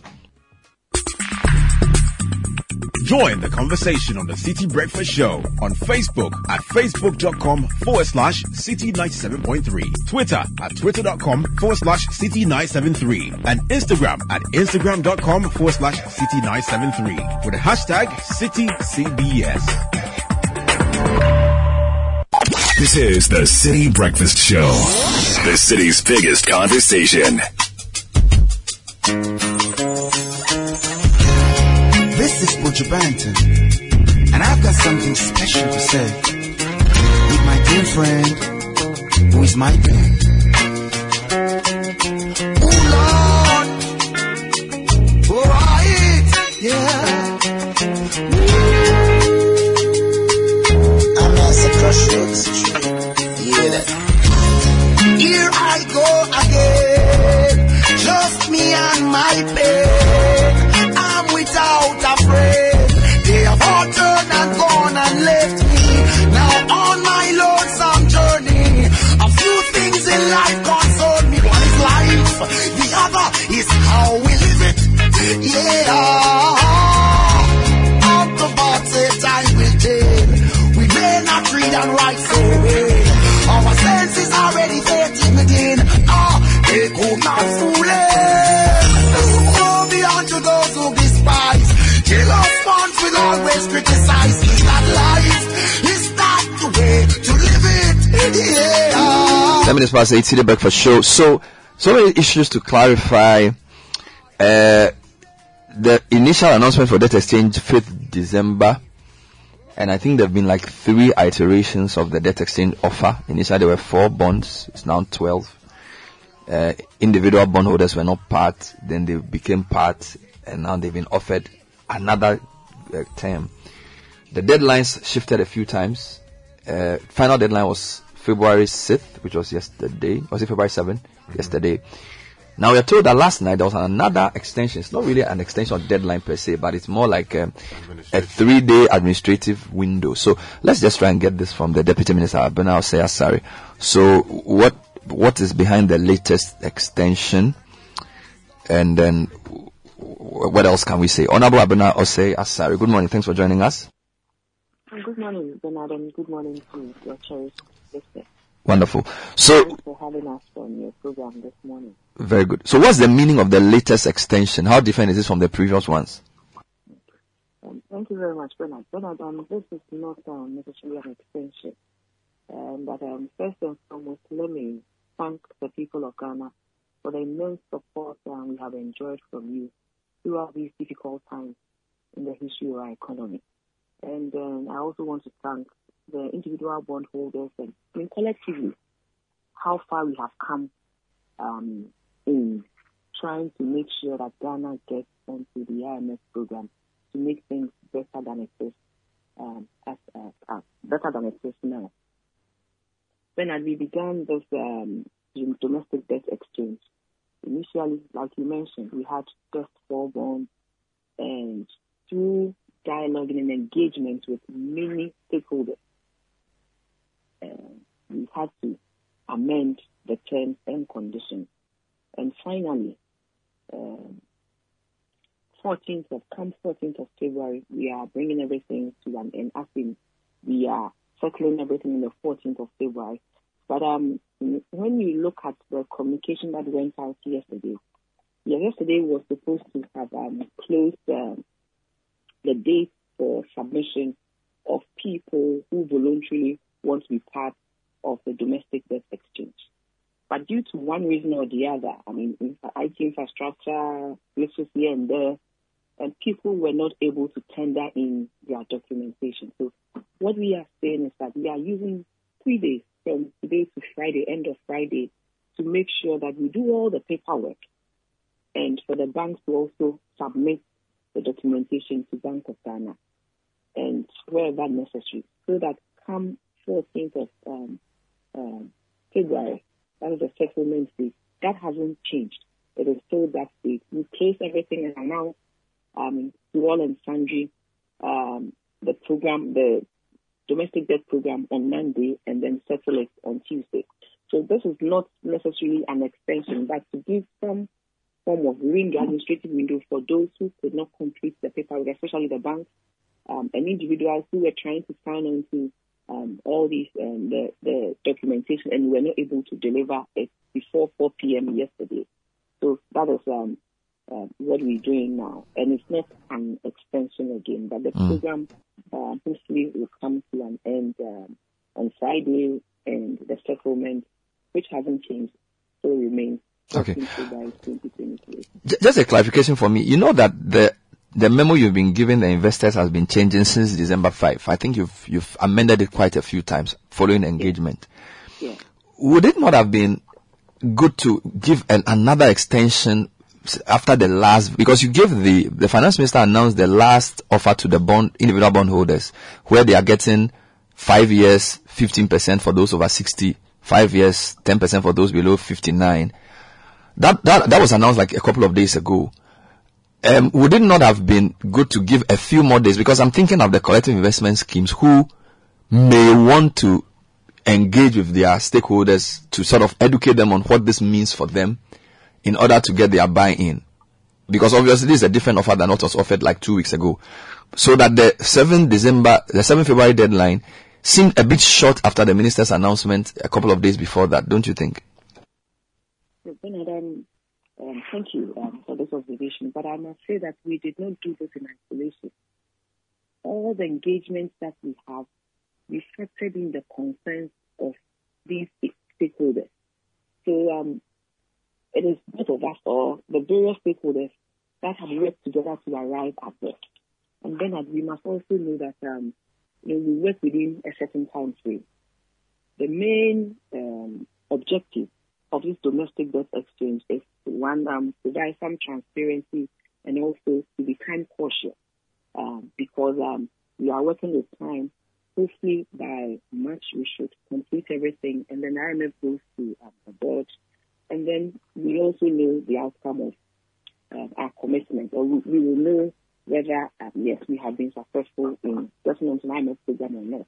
The time is of the essence, and we have worked with them throughout, and these are the final outcome that we saw the minister announce last week are as a result of close engagement that we've had with these stakeholders. So they are part and parcel of it. So it is not anything new to them. They are part and parcel of it. And together we have arrived at a consensus, I must say, that will have some. But I really don't know how to put it, but we have arrived at a place where we feel government has given in to quite a number of their suggestions, and also at the same time is also looking at its impact on the economy and not making the economy. No, I get that. I get that government has made amendments to the offer, and obviously it's up to the investors to decide to agree or not. I was asking whether the latest offer, which we all, in fact, Mr. Ahosi said that offer was better than the previous offer, whether there was enough time. You're saying that because this has been in engagement, the announcement should not be a surprise to the bondholders. But we see that and I'm using the collective investment schemes as an example, some of them may want to consult their members to educate them before they accept. Some may not. But the days may be short. And again, the pensioner individual bondholders are still picketing at the ministry. So obviously, the new terms you are offering them is still not acceptable to them. So we saw Mr. Edouard Nanyentwi and Co.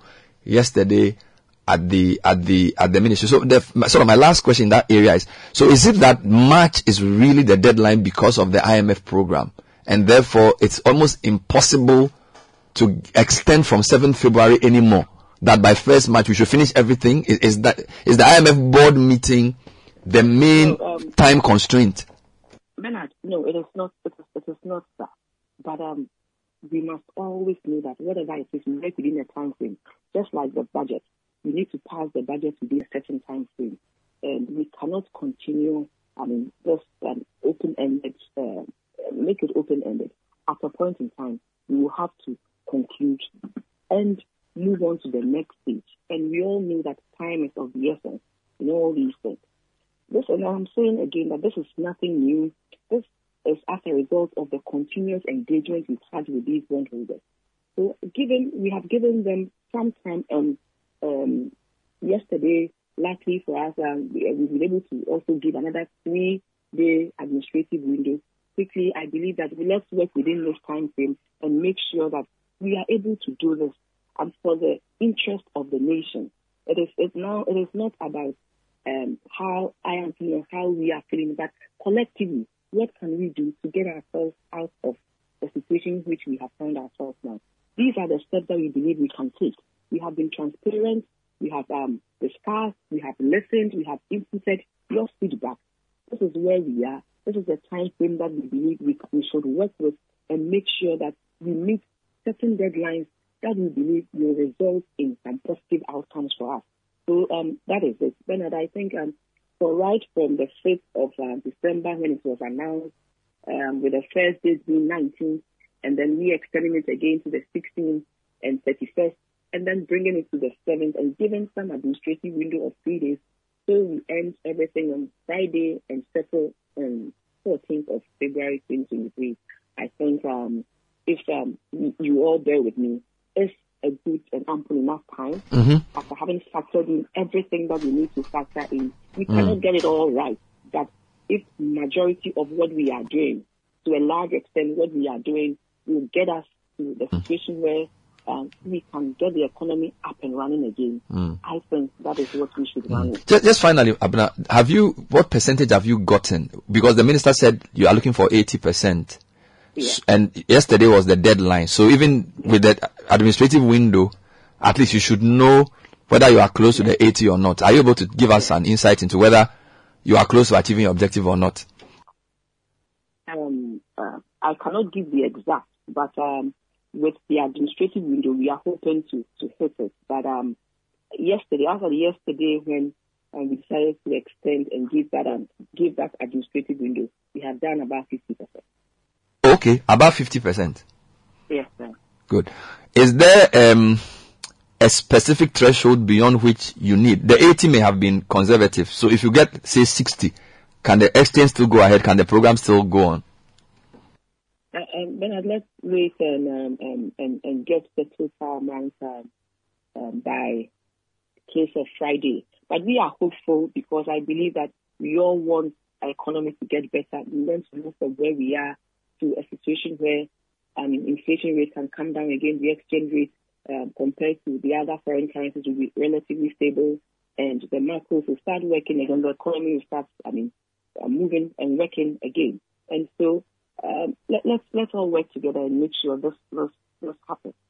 And I believe that Ghanaians have listened and Ghanaians have supported, and that is why we see that level of we have already seen that level of contribution outside at 4 p.m. yesterday, and we are hoping for the best. Thank you. Honorable Abuna Osayasari, Deputy Finance Minister, explaining why there was a 3-day administrative extension and why the deadline itself cannot be extended, hinting that the IMF deal is a key part of this, though she doesn't really admit that, but we got that from the interview. March is key for the IMF program. And then about 50% they've gotten, but they will know by Friday whether they've reached the 80 or not. So those are 3 key points from there. So now I want to go back to the point I was making. So you know what's confusing me now? So I am very sure that my collective investment scheme did not get in touch with me. Mm-hmm. They haven't asked me anything about the debt exchange. A listener said his company got in touch with him, and they had a discussion. Indeed, if you can bring my phone, the person texted and said, "Well, there was a meeting. There was a Zoom meeting, and we're told about the debt exchange, and we're given some forms to whether we like it or not, type of thing." And he mentions the name of the company. I don't want to mention, but it's a collective investment scheme in Ghana.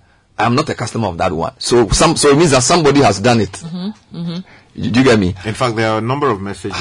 So some have done it, some have not done it. So the question is, why are those who have not done it not doing it? Now let's pick some views on this. And Sky is also reviewing the SEC regulations around mutual funds, unit trust, and collective investment schemes. So he will pull what he can from there. And listeners, we are doing this as we go, so forgive us. It's like the way the government is doing the debt exchange. We are doing it peace. So now let me speak to what's his name now? Give me a minute. Richmond. I'm trying to get the full name, Fred. Just give me a minute. So yes, he's Richmond Kwame Frimpong, a financial advisory consultant, who is the author of Good Money Habits in Bad Economic Times, with over 20 years experience in financial markets. Mr. Frimpong, thanks for joining us. Good morning. Thanks, Bernard. So, where do you stand on this issue of whether my collective investment scheme can on their own accept a debt exchange without asking without asking us the members? What do you think? Okay, so good morning, Bernard. So where we have gotten to really, I mean, as a nation and in the financial market, are uncharted. Because if you even go through our history in terms of how investments have evolved, this particular terrain we are in now are uncharted. And so we must all be guided by what we do, both on the regulator side and then even the players, the capital market operators. Now, the securities market is guided by the SEC Act. And that SEC Act indicates or prescribes a number of things for unit trusts or mutual funds, or altogether we call them the collective investment schemes. Now, anytime you are buying a collective investment scheme, the Act, one of the things the Act even points you to is what we call the scheme particulars. And it points you to that because it is the scheme particulars that summarizes the universe of the things you must be guided by. And I'll talk about just two of those items. One is the investment objective.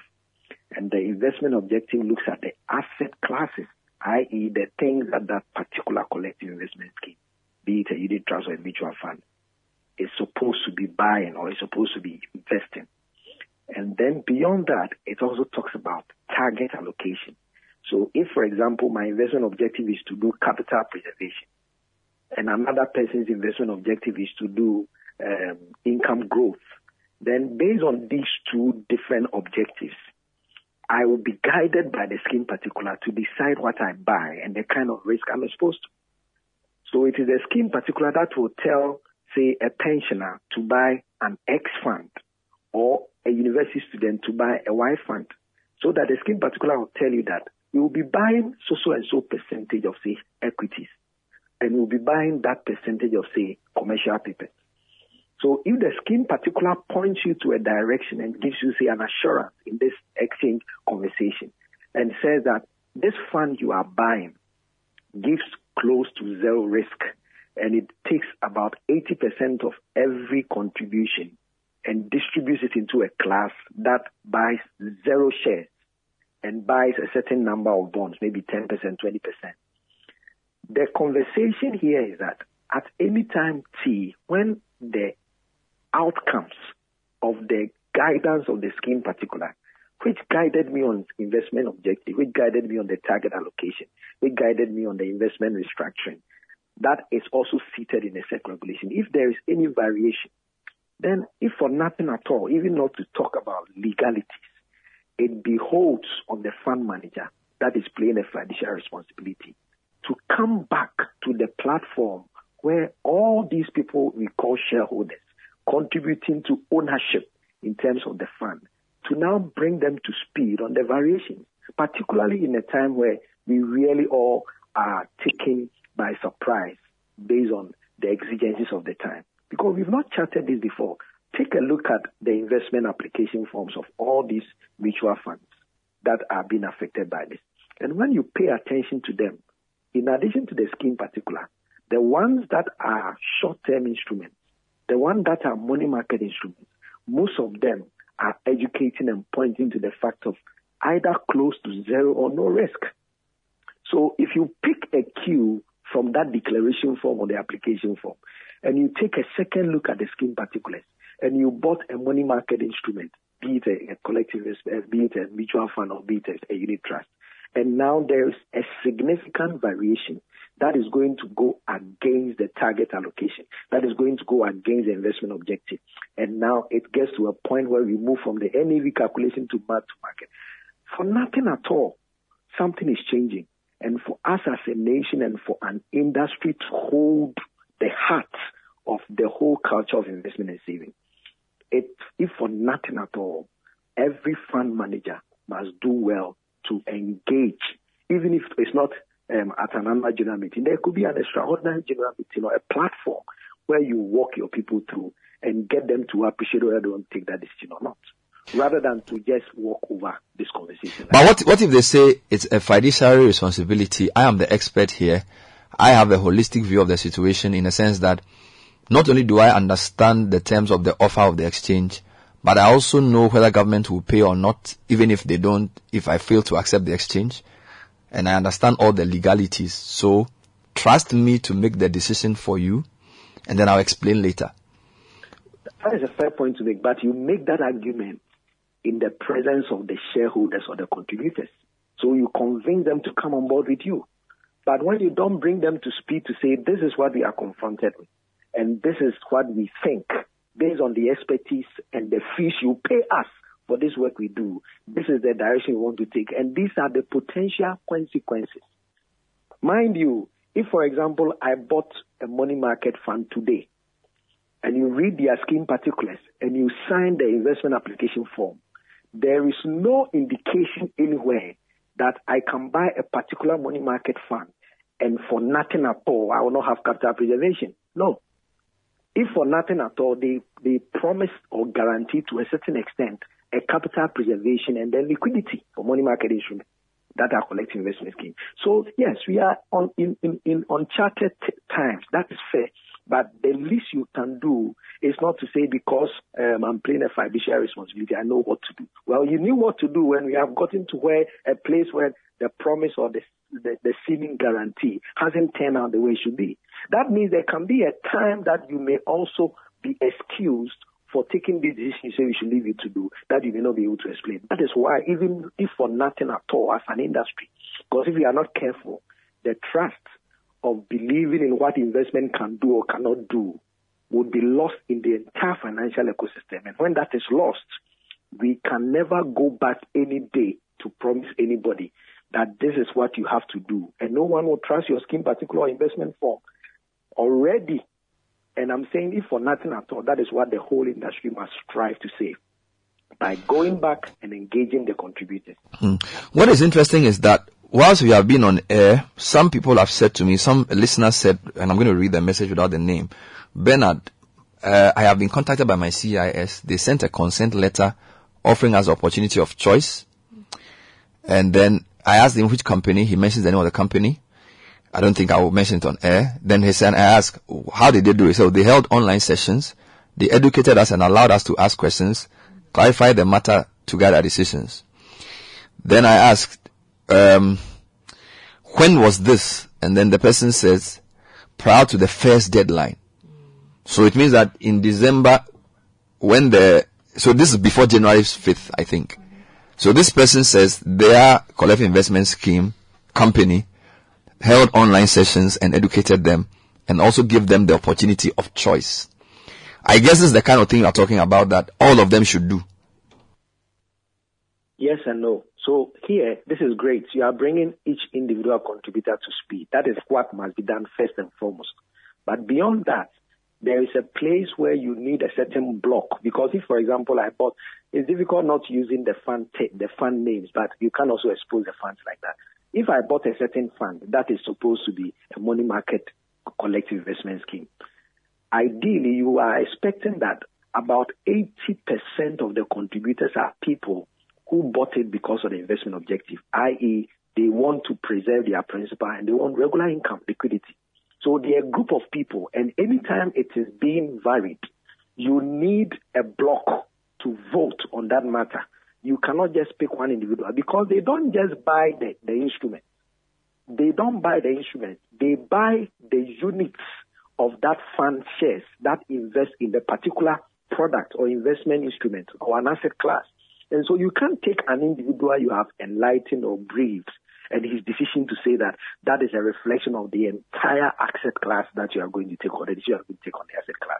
That is why just engaging the people in the instance you have just cited may not be enough. There should be an emergency annual general meeting where there is a representation. And after this conversation, if possible, there is a vote so that it becomes a reflection of what the variation is supposed to be. I tell them to say, because if I have 300,000 people on a scheme, and all those 300,000 people took a decision because of these two investment objectives that the scheme particular prescribes, and you speak to 10 of them online, and those 10 people say they appreciate that, and based on that, you say you are going to go ahead with them. You can't just go and pick only their units in the entire collective investment scheme asset classes they are buying for them, because that is not how it is done. It is bought en bloc, and then they share the returns or otherwise for everybody, depending on the units they have. So it must be a majority decision. No, the message I sent to you said that they were all contacted. So he's not saying that they contacted he alone. I think there was a meeting, like a Zoom meeting, where they were told what was going on, and then they were asked to whether to opt out or opt in. And this is somebody reporting to me what they did. I need to also tell that most of the listeners are saying they've not been contacted. So this may be an exception. People who invest in some of the major ones have not said they've been contacted. I have not been contacted. And my investment bank is a major one in the system. They haven't told me anything about the debt exchange. The last AGM they had was somewhere in December or something, or September or something. So anyway, I will take your point and throw your questions to Kisei Antonio. So thank you, Richmond. Kisei is the immediate past president of the Ghana Security Industry Association. And we've been speaking to him about this, so he knows these things. Kisei, are you there? Good morning. Yeah, good morning. Better. I'm sure I've called you out of some board meeting or something. Forgive me. I need your help this morning because a couple of things. Hold on, I'm getting just 1 second. Okay. Okay, yeah, go ahead. Good. So let me just give the context. The debt exchange terms have been varied a few times from December 5. When it was first announced, there have been like 3 or 4 iterations of various offers, even to individual bondholders. That's number one.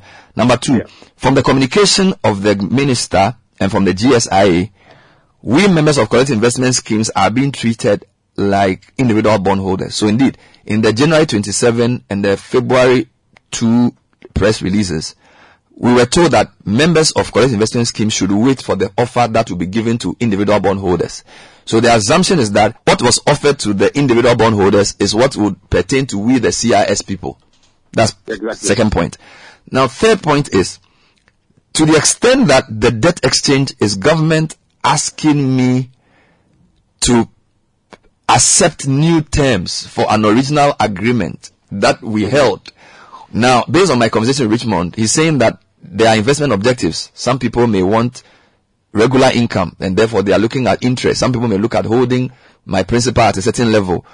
Based on the investment decision, if there's a debt exchange, it is a major junction in the life of the fund that requires re-engagement, and therefore we, the members of the scheme, ought to be informed, and if not even consent sought, educated on what the options are and what the scheme intends to do with our money.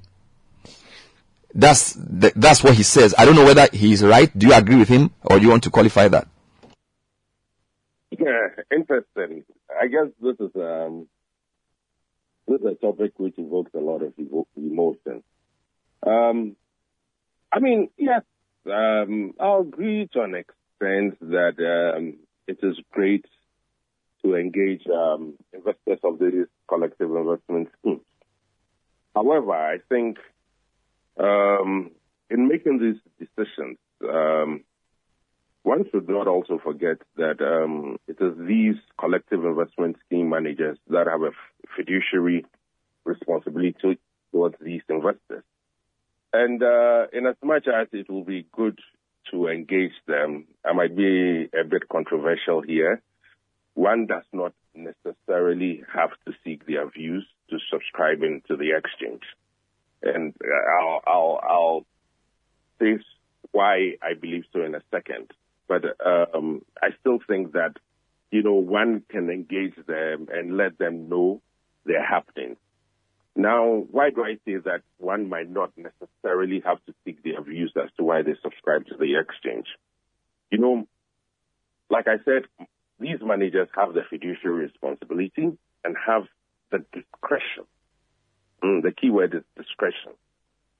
To manage the schemes as they see fit in the best interest of these investors. Now, we all know that when managers are looking to purchasing or exiting any security or entering or exit any asset class for that matter, they do not call a meeting to seek the views of their investors. They do not. Okay? That's not counting the fact that this is something key where, you know, this debt exchange is something key where one might need to engage and educate them as to the way forward. But, you know, every fund manager, and I think I listened to the tail end of, is that Richmond's? Yes, Richmond. Submission, where he was talking about the strategy of these managers and capital preservation, liquidity. Yes, I mean, that is great. So for fund managers to make these decisions, it's usually a function of whatever strategies they are embarking on. And yes, liquidity is very key. I mean, we all know the challenges these collective investment scheme managers have faced. I mean, I was in your studio, I believe once. I think we've had one or two phone interviews. So for a lot of these managers, liquidity is going to be key. And I'm not here to speak for any manager because based on my interactions with different managers, they're taking different decisions as they see fit. Now, when we talk about liquidity, you know, fund managers do not exclusively look at coupons being offered. Okay? I know a lot of the conversation is, hey, I was getting X percent, now you're giving me X minus 5% or X minus whatever percent. No. We just do not look at the coupon being offered. Now, when it comes to liquidity, who are the biggest players in the market when it comes to the trading of these instruments? It is the banks. It is the insurance company. It is the pension funds. And, of course, then the securities companies. Okay? Now, if you look at the banks, if you look at the constituents these industries have spoken about, the biggest players in the secondary market are the banks. I think we all saw some circular from the central bank, I think was it in December, where it was said that, you know, banks who will want to get support from the liquidity window, you know, and then in calculating their solvency ratios, what have you, there will be 100% risk weighting applied to the exit bonds, which are the new bonds being offered. And I think there's going to be a 0% risk weighting towards the exit bonds. I mean, the old bonds are the legacy bonds, okay? So just based on that, you know that you have a big chunk of capital being pulled away from the secondary market. At least as of this morning, I do not think anything has been finalized with the pension funds. I hear talks are still ongoing, so it's anybody's guess as to what will transpire from those talks. With insurance companies, I don't know whatever regulatory or forbearance measures are being put in place by the NIC and how these bonds are going to be treated. So for a fund manager will look at all these things and decide that, okay, if I decide to hold on to these legacy bonds, we all know that these guys might not potentially be in the market. How liquid are they going to be? And let's not forget that, you know, the liquidity or otherwise of any security has a bearing on the price. So and price, as we all know, I mean, for anyone who studied economics, is a function of demand and supply. So if there's a huge chunk of demand, potential demand for these securities being taken away, it could potentially have an impact on the price of this security. Now, if people are going to be trading in the exit bond, that could positively have an impact, even though maybe the coupons being offered, looking at, the inflation rates, returns on other government securities. I mean, there's been a lot of debate as to what discount rates to use to get the value of these new bonds as and when they start trading. But obviously, if you get the IMF in... Okay, Kise, let me sort of narrow it down. Okay. My understanding of the issue with this and what Richmond is trying to say is that the investment objective or strategy of any product depends. So, for example, give me an example. DataBank has M-Fund, right? And then they have EPAC. So, EPAC is an equity mutual fund. It doesn't guarantee returns. But M-Fund is looking at capital preservation. Okay. Yeah. Now, if you look at the debt exchange and what it's offering, what it could mean for the M-Fund could be negative returns, as an example. Now, he's saying that because it's such a fundamental, so if they accept the debt exchange, it will be a fundamental shift in the promise that you made to the people who went for M-Fund and not EPAC. And so you cannot accept the debt exchange without having an engagement to say, guys, the fundamental promise of this particular product, and sorry, I'm using DataBank as an example. The fundamental promise of this was capital preservation, but because of the economic circumstance and the debt exchange offer, there will be negative returns. Now, negative returns will not be the capital preservation, right? Obviously, so so this is not a regular fiduciary case where you can say, I am managing the fund on the basis of the agreed strategy and objective.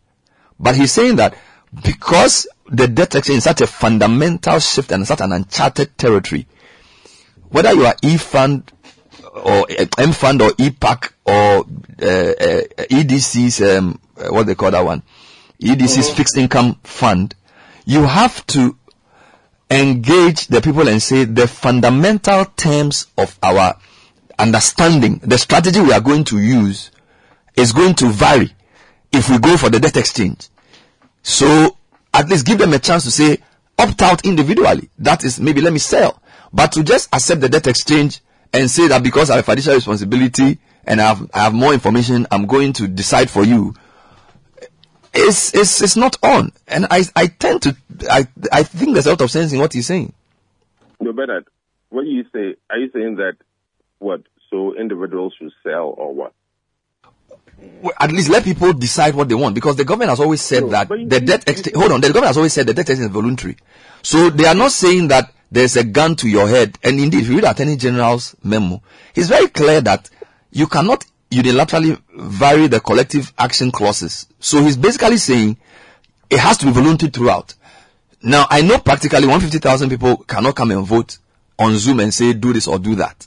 But if you are going to take a decision for all of us, at least give us a chance to say 10% of the people say they don't agree, they will explore what they do.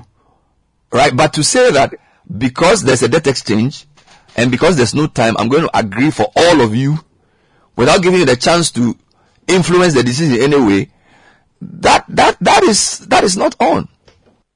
No, Bernard, I said you can engage, but I qualified that, okay? That yes, and it's true, the managers have that discretion, okay? But yes, it's good to engage. But the fact that I'm going to subscribe to a debt exchange, and I'm not saying advising anyone to subscribe or not, I think we need to make that clear.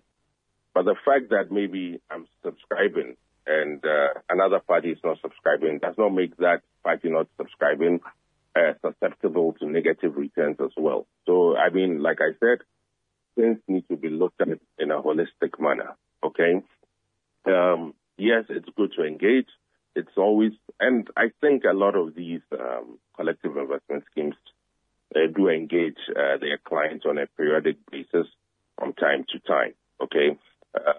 Some send fact sheets, they let them know what's happening on a monthly basis, and there are times they hold virtual sessions for these people to know what's going on. So yes, it's great to engage, and I think I'll encourage fund managers to engage their clients. But when it comes to the decision making, I think that is where we need to be careful.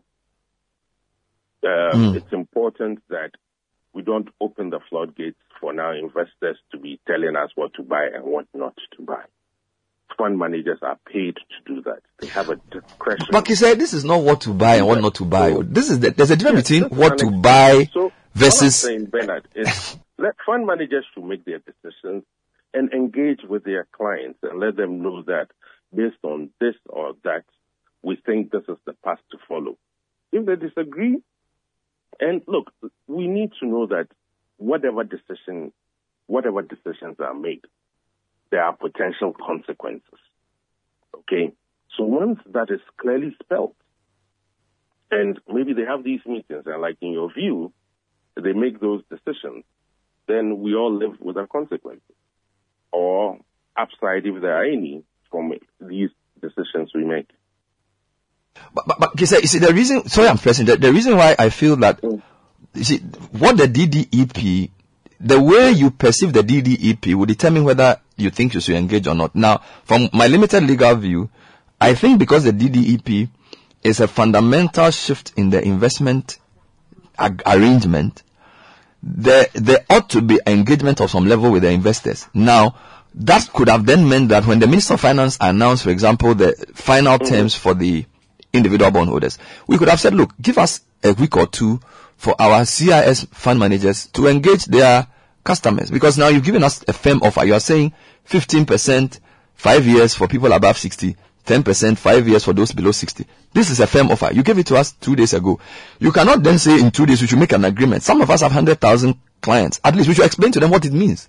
Do you get me? Because I even think that shields the collective investment scheme. Because if Mr. Kisei has met his people and said, look, this is what the guys are offering, and this is our reasoning behind going for it, and then at least you've explained the decision. So if something goes wrong, you've shielded yourself. But if you just decide on your own to go and accept it, when the government says is not is not compulsory, you are putting yourself in more danger, are you not? Well, look, you need to engage that one, but you also don't need to run away from your responsibility as a fund manager. Okay, I think you've left it. We'll leave it like that. You need to engage. I'll leave it like that. Thank you, Kisei. Engage, but do your work as a fund manager, and let them know what the potential consequences of either subscribing or not subscribing, and then I think it's my view that fund managers should make that decision. Okay, you can decide, and nothing stops you from engaging with your clients and let them vote as to what path they decide to take. I mean, for me, that would be an application of your duties as a fund manager, though. But I think there's also one thing we need to clarify. You know, these collective investment schemes, some of them, the mutual funds are, entities on their own, okay? The unit trusts are trust schemes, okay? At times it is made as if, look, Bernard can decide that, as for me, I don't want it. And Kisei can say, I want it. The collective investment scheme can only make one decision, which will cover every investor. I think that. Yeah, but Bernard can decide when to exit. But Bernard can decide when to, even though it's a collective investment scheme, Bernard can decide when he wants to exit individually. When to exit, yeah. And I'm saying that based on that understanding, you have to exit prior to the exchange. Yeah, but I'm saying that so that, and I'm stretching this, but because Bernard can exit on his own, there's a balance between collective decisions and individual choices. Okay, so anyway, so your point is the fund manager's responsibility is to take action for the collective. If Bernard doesn't agree with that action, Bernard can exit. But the question is, was Bernard informed? But was Bernard informed that you were going to take that action, which will affect me when I leave, when I want to leave?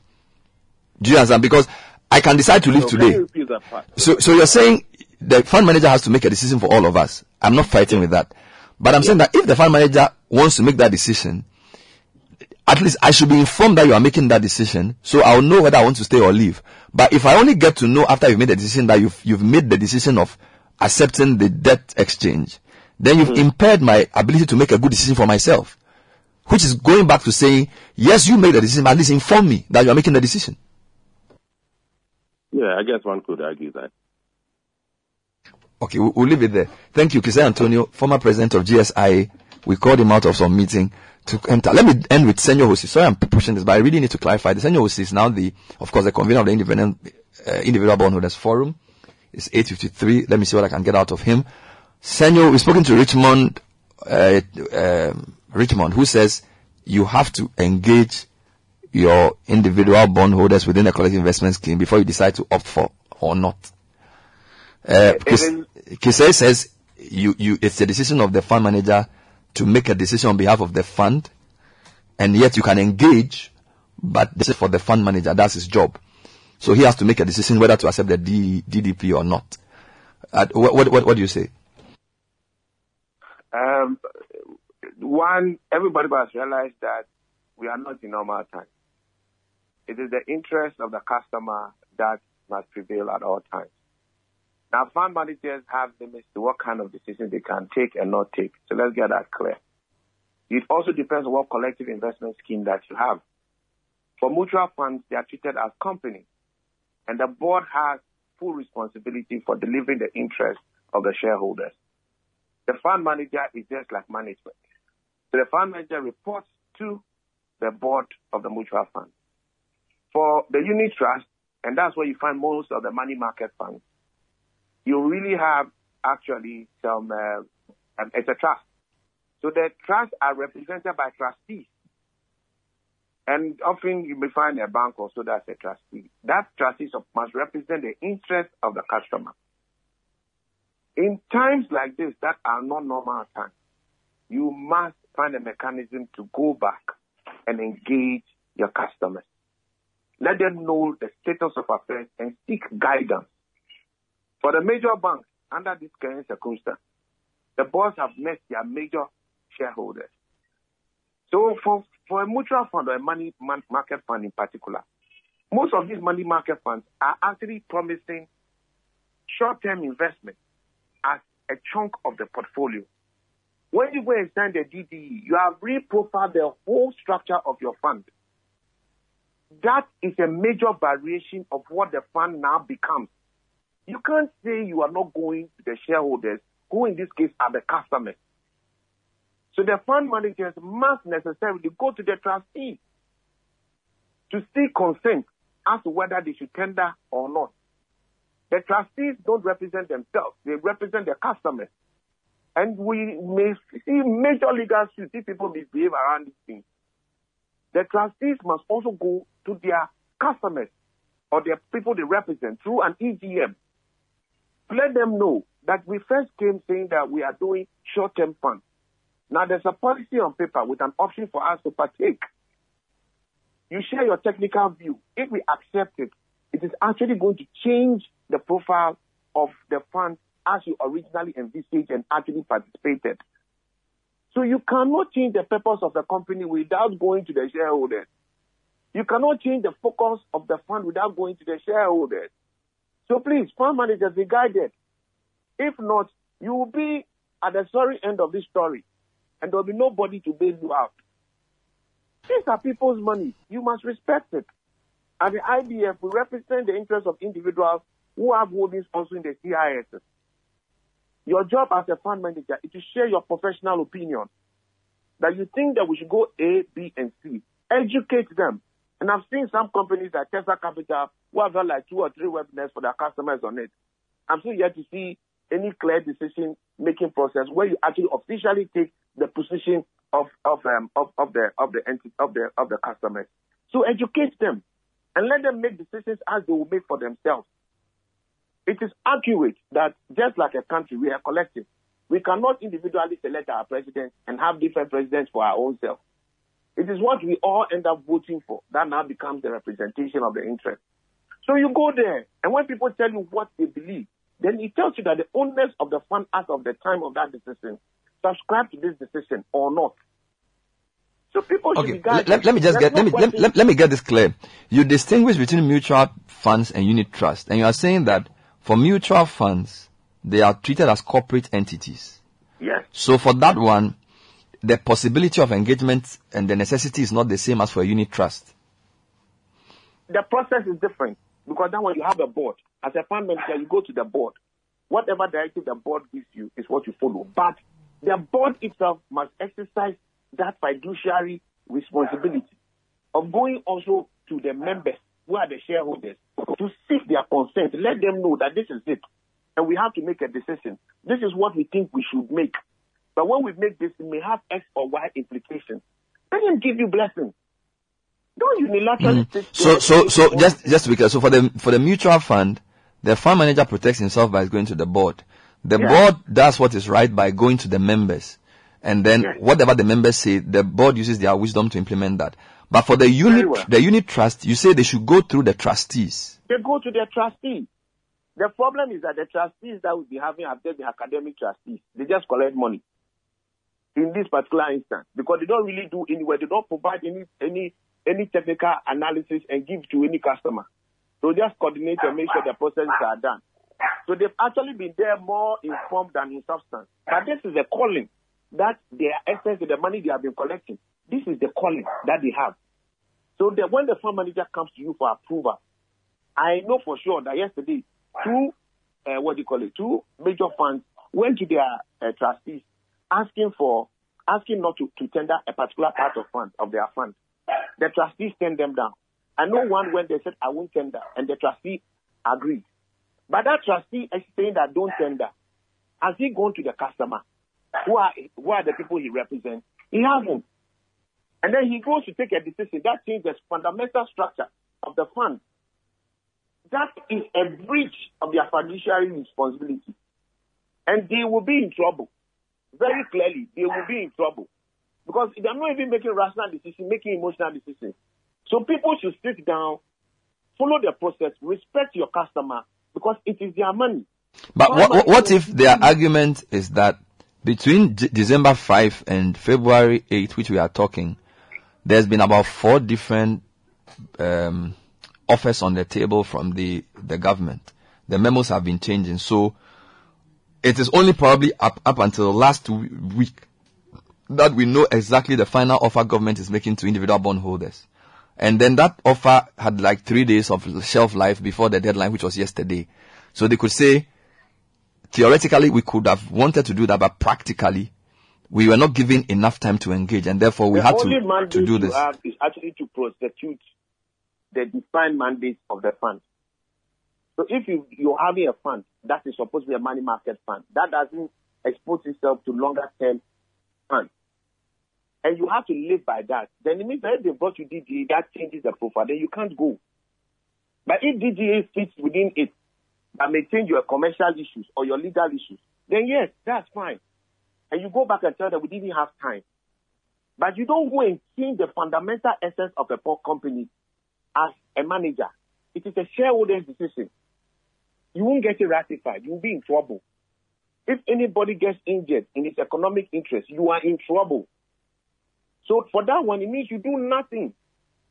But if you want to do something that actually changes the fundamental structure of the fund, like a money market fund going into DDE, because money market, you do short-term papers, 1-year note, treasury bills, cocoa bills, you do commercial papers. Most of them are like that. And maybe you have a certain percentage that goes outside of 1 year. Now, government says we are giving you 5 years. And we are giving you 5 years with a flexibility to even change the coupon rates anytime. As a matter of fact, I think there was a memo yesterday changing again the DDE that you saw on Friday. So that we have a new DDE, just in case most people don't know. There's a new DDE in town where government is trying to improve some of the legal issues that we've been raising. But still, the key critical one, which is the immunity, is still there. So that one, if they are hearing, please go and fix it, and people can start looking at you. You can't go and change the fundamental of the structure of the fund with the mandate that you currently have. Most of the fund managers don't have that mandate. So they have to necessarily go back to their customers. And it's not difficult. You call an EGM, but at least the effort is there. There's record in there. These days, but has the horse not bolted? Because the deadline for accepting the offer was yesterday. Oh, they've extended it. for administrative reasons, but I know it's not administrative. The challenge that they have is the participation. That is the problem. So I don't think administrative. I don't look. As I've told you, Koku, I'm not against the DD. I do not think that we should rather. I am against the inclusion of individuals in the DD. It's as simple as that. Because of the economic implications, the social implications, I don't find it policy prudent to have that done any day. Any day. It's not something you do. And they are not necessary for the success of this program. We've had 50%. This 50% is coming mainly from the banks and the central government and the central bank. These are where this almost 50% is coming from, nowhere else. As at last night, one of the banks, major banks, had not yet tendered or accepted to sign on to the DD. And it's for that reason that it was difficult for government to say, I am closing. But some other funds are also getting in. I know some of the long-term funds, like the balance funds, they are very long-term in nature. So when you give them 5%, 10% for 5 years, you are not changing any fundamental. Yeah, okay, yes. So is the short-term, is the money market thing that is the real issue here? The money market thing is the real issue. So if you followed our town hall, when we ran the analysis of the current DDA, our recommendation was that, especially the money market, should refrain from accepting the DDE. If you want to change that, please go to your shareholders, who are the customers, and let them take that decision. Educate them as a fund manager. Your professional opinion for manager 1 and manager 2 may be different. All right? But let the people make the decision, because they are changing the fundamental structure of what they came in with. But for the other ones, like the balance funds like EPAC or the Tesla Future Fund, even though these are mutual funds, which ideally it is out of courtesy and good governance practice, ethical, that you consult them, at least the DD still fits within the general framework of their operation, which is in the prospectus. But if you don't have that kind of mandate of going into a long-term arrangement, and you decide to tighten liquidity, you are a joke. You are going to create problems for your company. You are going to also create problems for people's lives. And that is not something that should be countenanced. The issue about liquidity that Kisser raised is not absolutely the case. We have pension funds who are allowed to hold on to these bonds. We have individuals who are also allowed to hold on to these bonds. The pension fund itself is flowing in about 6 billion a year on the privately managed pension fund. What is the total size of the CIS today? The total size combined is around 5 point something, not just about maybe shy of 6 billion. So what are we talking about? If you look at the fixed income portion of it, it is a fraction of the pension fund's contribution. And pension funds are always looking for high returns. So what kind of story are we talking about liquidity? Then maybe the fund managers need a bit more training. Because the market opportunities are there, which means we have to structure ourselves. But Kisser is right when he talks about the fact that the banks are going to be shying away from holding the asset because of what Bank of Ghana is doing, which I believe is very illegal. But it is another way to coerce people into coming to the DDE. When the DDE is over, I expect them to do the right thing. Okay. You cannot 100% risk a paper issued by the same issuer and 0% risk rate another one. When they are doing risk rating, you risk rate the issuer. You don't go and risk rate a paper. And what is the basis for arbitrarily 100% risking the old bond? You can't do that. You can't do that. There's no basis. It's just regulatory arbitrariness. Maybe because of the indication they get from the government about their ability to pay. No. This one is something that, look, unfortunately, our central bank has become a fair extension of the fiscal space. The fact that is not the reason. The minister has told everybody that he will pay. The truth of the matter is that we have a crisis, and I think that the bank should participate. And I think that we could have found other ways to do it than trying to use Russian tactics. It's okay. But at the end, it needs to be resolved. When it is resolved, I believe the central bank will do the right thing. Otherwise, they'll be facing legal issues themselves. Okay. I just want I want to just say that I dissociate myself from your Russian comment. Seeing as the Russian foreign minister is in Mali, it's not too far away. I beg you are very right. Before the issue was appeared, one note, people have raised the issue about trust. Do I trust? I don't trust the government. I don't know what to do. It's very simple. This is a pure game theory, a decision tree. When you don't trust somebody you're entering a contract with, don't you go for a contract that makes it very tight for the person to not to breach? You don't trust the guy, so your contract must be tight. You have to make sure that you have all the remedies to optimize your rights and your obligations in the contract. When you look at the old and the new, the only one that gives you that is the old bonds. Then you come to the second round. If I trust government, if you trust government, then you should trust what Kelo Foriata and John Kuma have said. That government will pay.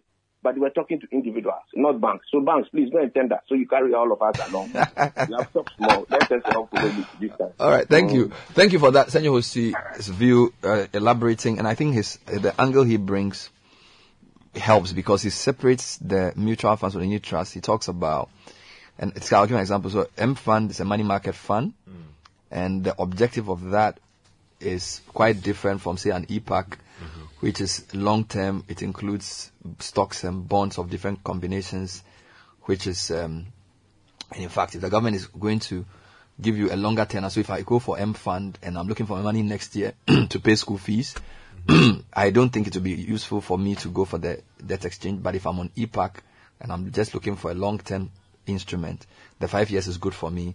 So his point is that some fund managers, particularly of the unit trusts, need to engage their trustees and by extension their shareholders before they make a decision on the debt exchange. And even for the others, they need to talk to their board members. Who ultimately reverse to. So he seems to be on the same page. Richmond Kisai is not on the same page. For me, what is very clear is that the different companies have taken different decisions. Because some people have had their companies engage them, some have not. And we will have to live and die with our own choices. And I feel from what you're saying, there could be legal loopholes for people to exploit. Significant shareholders could sue their investment scheme for not informing them and accepting the debt exchange unilaterally. Yeah. Because, I mean, and I'm saying this using my reading and understanding of the decision in Donoghue v. Stevenson, the principle that was refined in Caparo v. Dickman. If you combine Donoghue Stevenson, which basically deals with the neighbor principle. You should not take any decision or do anything that will harm your neighbor. The good neighbor principle, it basically extracted from the biblical position. Love your neighbor as yourself. Love your neighbor as thyself. The principle was refined in the case of Caparo v. Dickman.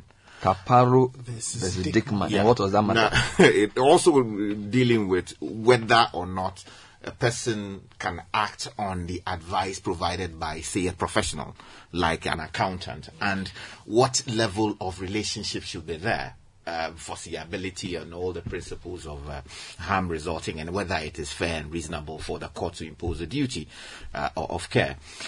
And if you read that together with another case, which is Hadley Ben, it is clear to me that where you, as a fund manager, decide that, oh, you are the expert, you know everything, you have read the terms of the engagement with the government, and you come to a conclusion that it is in the interest of the investor to take up this new collective interest. Exactly, the collective. And then you make a decision.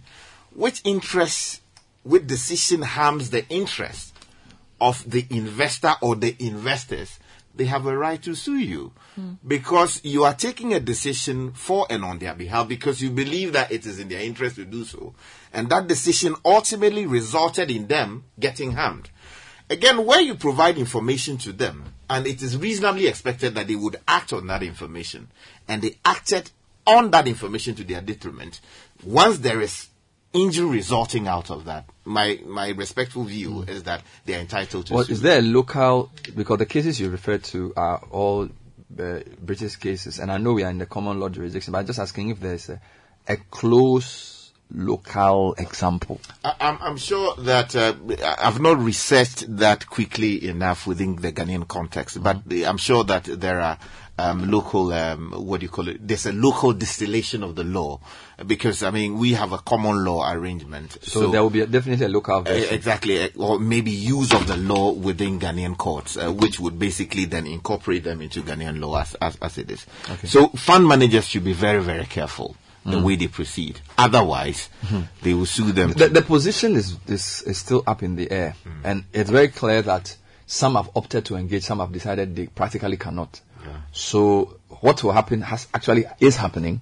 It's not as if like there's a week for them to be advised, because the deadline is even over. Of course, Senyo is saying that deadline, the 3-day extension.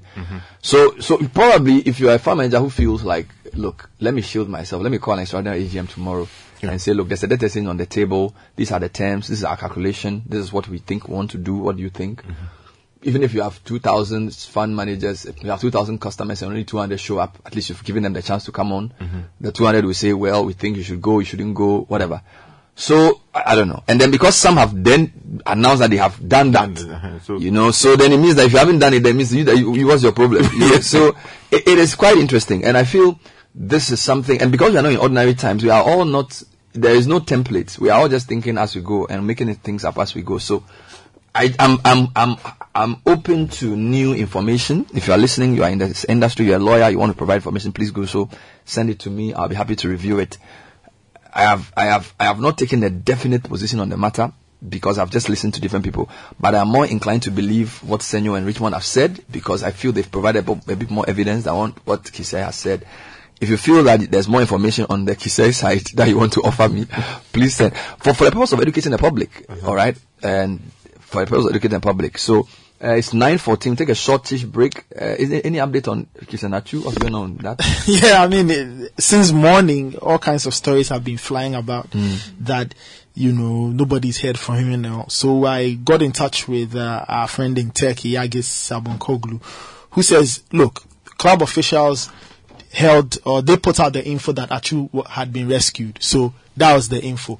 Have they spoken to Achu? No. Now there's a caveat. He says communication in Hatay is almost impossible. Yesterday your guy said it. Yes, the earthquake. It was difficult. So it's just a waiting game to see who will hear from. And he says if he gets any update. But my question is, are they confirming that he was rescued from the rubble? Yes, that's confirmed. Yes, that's confirmed. So that one, he's not in the rubble again. Yes, the club says okay, so he's in the hospital. Yes, we can safely. So what is their problem? You see, people want to know. What do they want to go and do for him? No, you see, because look, if but you see, hold on, just a second. Now, Ghana's ambassador to Turkey, Francisca Ashite Odonto, she has granted several interviews this morning, and she has said that what she knows and what her outfit knows, that one Christian Achu he was found.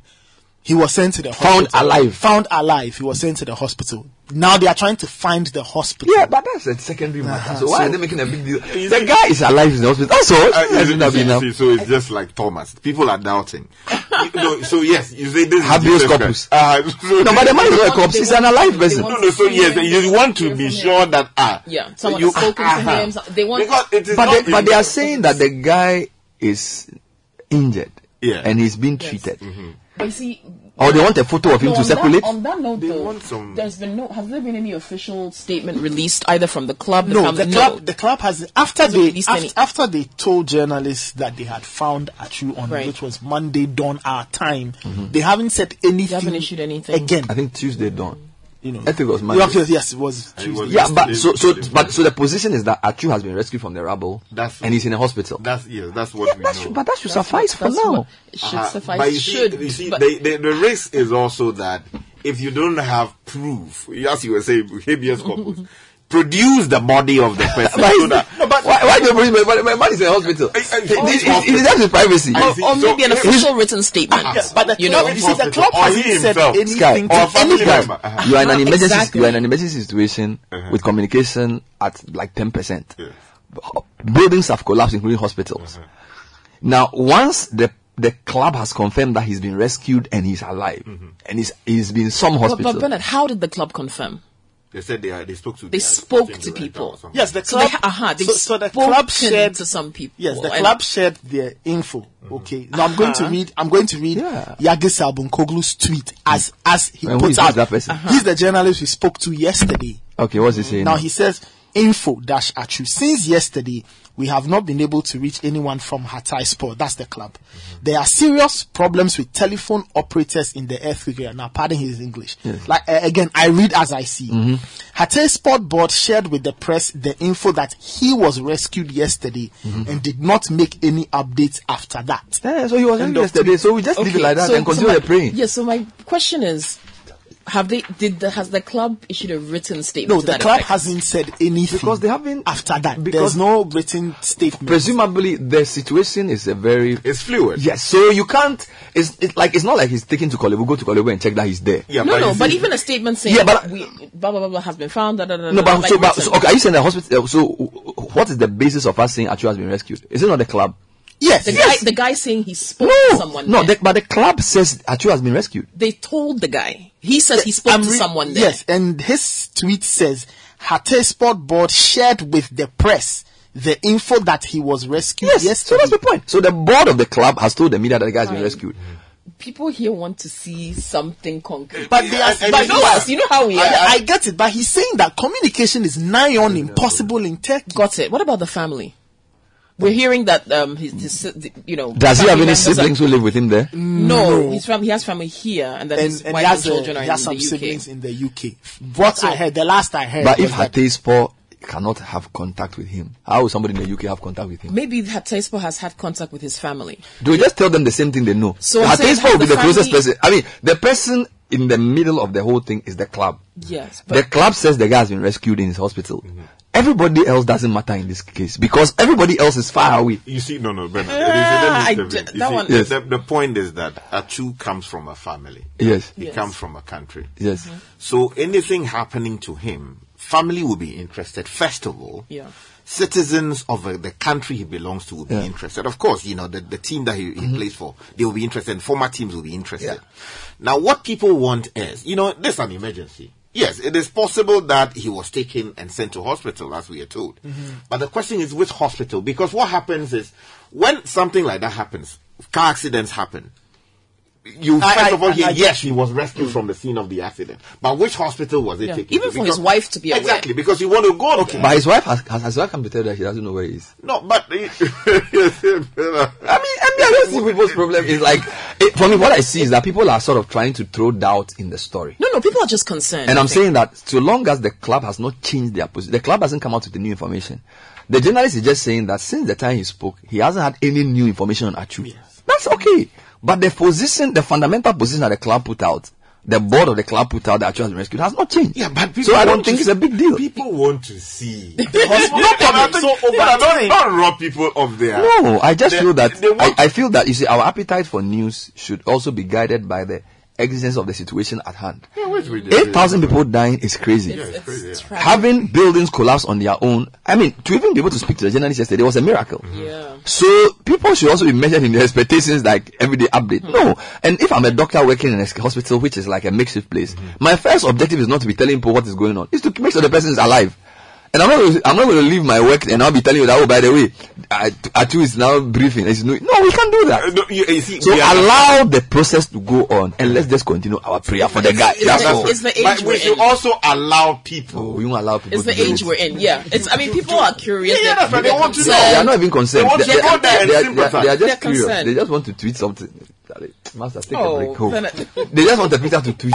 This is the City Breakfast Show, the city's biggest conversation. Unleashing the power of relevant radio. This is City 97.3. I'm coming home, baby. Just hold on. All right, so 25 minutes past 9. I'm going to read some announcement, but I just wanted to make a quick clarification. So in my discussion with Kisei, I use the M Fund as a money market fund, but actually I'm told that the M Fund is no longer a money market fund. Shareholders approved and changed it, so it's actually long-term and objective. Okay. So I could have used a different, maybe the fixed income fund for EDC is the problem. The example I should have used, not the M Fund. So the M Fund is now more long-term in outlook, so it does not fit into the description. But the point I was making in the interview was basically that if the investment objective is long term, the debt exchange may not be inimical. But if the investment objective is short term, the debt exchange is inimical. So of course, the M Fund for many years was the poster boy for a short-term fund, but it's changed. So that correction I need to make. Okay. But I think the point still stands that for money market funds, the short-term outlook generally means that the debt exchange will not be favorable to them in the terms that we're giving. But for longer-term funds, they actually do not have a fundamental change in structure with the DDEP. So I think that point is to be made. So that's just for those who are on M Fund who may think I'm misrepresenting the position of the fund. We were talking about HIV shops. I just wanted to see if there are a couple of announcements to make first. And yes, there are. Yeah. All right. Now, if you're planning your next adventure, remember, it's not just the destination, it's how you get there. One of the best bits about holidays is the food. So, wouldn't it be great if you could get a taste of your destination before you even arrive? Yes, Sky, I know, right? On Emirates, you can dine on gourmet meals inspired by regional cuisine. And what better way to toast the start of your holiday than with your choice of free-flowing drinks? And of course, you can expect world-class service along every step of your journey from Emirates' award-winning cabin crew. So wherever you decide to fly better on Emirates. You get so much more in Emirates economy. Find out more at emirates.com. When you sit in Emirates, it's like a palace. It's like then you know there are levels. Oh my word! Well, Bet365 is now officially live in Ghana. So if you love your sports, what better way to get a piece of the action than joining? Bet across a range of markets on the biggest sports. You can build your own personalized bet with Bet Builder. Enjoy all your favorite sporting events and access thousands of games with live streaming, and place your bets before the match kicks off, or you can even try in-play betting during the live game. Remember, Bet365 also lets you cash out your bet early on selected markets. Sounds good, right? Well, visit the official site at bet365.com.gh and join. Now, this is for over 18s only. Please gamble responsibly. All right. And according to the World Bank, Ghana is faced with 12% youth unemployment and more than 50% underemployment. In addition, observers generally agree that Ghana's youth are ill-prepared for the world of work, and only 38 out of 100 school children transition to the next level of the academic calendar or academic ladder. Will you sit unconcerned or contribute to solve the problem? Your donation of only 1 Ghana cedi a day will support Lead Afrique International to train underserved school children for free. Donate to 0549 274-728 or on Chango at Lead Afrique International. Together, we can change the future of Ghana one student at a time. And how important is your health to you? Very. Bernardino, Sky, very. Abeku, very, right? Well, visit Vic Dank Healthcare. It's a Ghana Health Service certified healthcare center. They specialize in kidney stones, hepatomegaly, hypertension, fatty liver treatment, and others.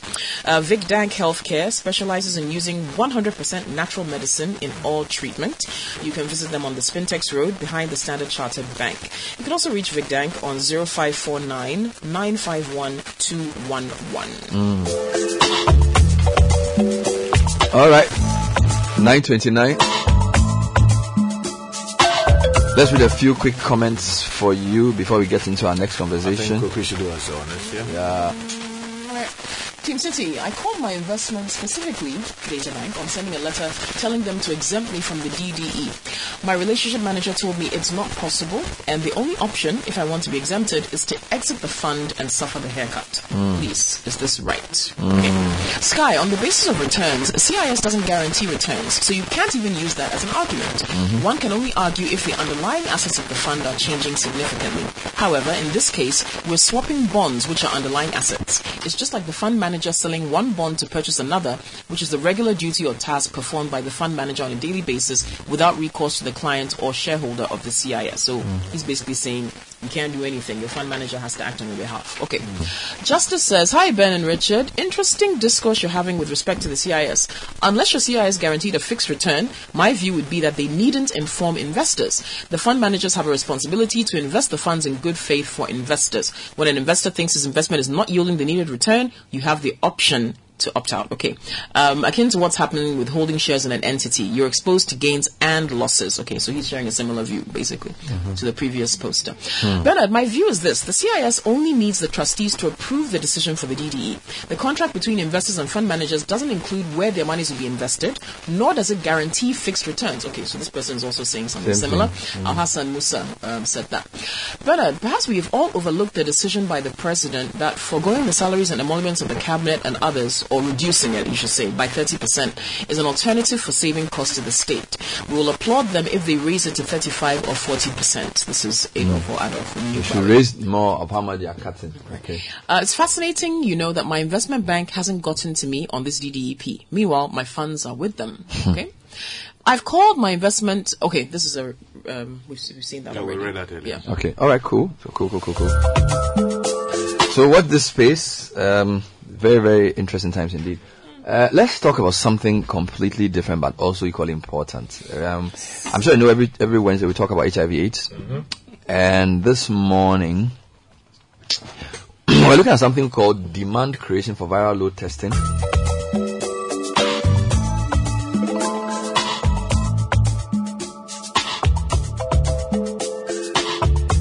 Yeah, so we'll find out what we mean by viral load testing in HIV management, who's eligible to be tested, and when is this test performed, and how often should this be done in a year, and whether we have facilities to test the viral load. Now, these are a series of interviews to throw more light on HIV/AIDS, and for this morning's conversations on the viral load testing, we have Seth Ajiman, who's the Deputy Chief Biomedical Scientist. Charlie, the guy is a big man at the Kolebuti. So you mean the whole Kolebuti hospital? All the biomedical scientists, no, you are their second organ at the top. No, they are different deputy chiefs. But I'm a deputy chief in immunology. And so you are a deputy chief, but you are for immunology. Immunology, yes. So it means that Kolebu has a chief biomedical scientist. Yeah, we have a lot of chiefs biomedical. Oh, it's not one. Depending on the specialty. So what are the specialties? So we have immunology, chemical pathology, microbiology, then hematology. Hey, what is immunology? So immunology, we look at the immune system. How does the immune system respond to infections, and how does the immune system also respond to drugs and treatment? And this is where HIV comes in. And what is chemical pathology? So chemical pathology, the chemistry of the organs. So when there's a damage, how does the organ respond by producing certain chemicals? We measure them to see whether you are producing something more, you are producing something less. That will tell you the function of the organ or the toxicity of the drugs you are taking. For the organ, so like for kidney, for lung, for kidney, liver. So hematology is blood, right? Hematology is blood and blood function. The pathology part is like the blood diseases, the blood cancers. Then we are able to also do screening to detect infections in other. So you guys are the scientists who give tools for medical practice. So basically, without you guys, we'll just be guessing. Basically, we'll just be doing empirical medicine, where a doctor will look at you and say, okay, go and take para 2 days. If it doesn't work, come again, I'll change it. But with advent of technology, we're able to tell directly what is wrong with you. Science is able to tell what medicine you should even take. Outside world, they can profile you and say that when this person take para, it won't work. You have to take a pack. So science is evolving. I think Ghana is getting there slowly. So we are talking about viral load testing in HIV management. It sounds like some wild thing. Very well. What is that? Okay, so HIV is a virus that really affects humans and other primates. Now, when it's in your system, it multiplies, so it needs to get more people, more siblings to grow and also infect more cells.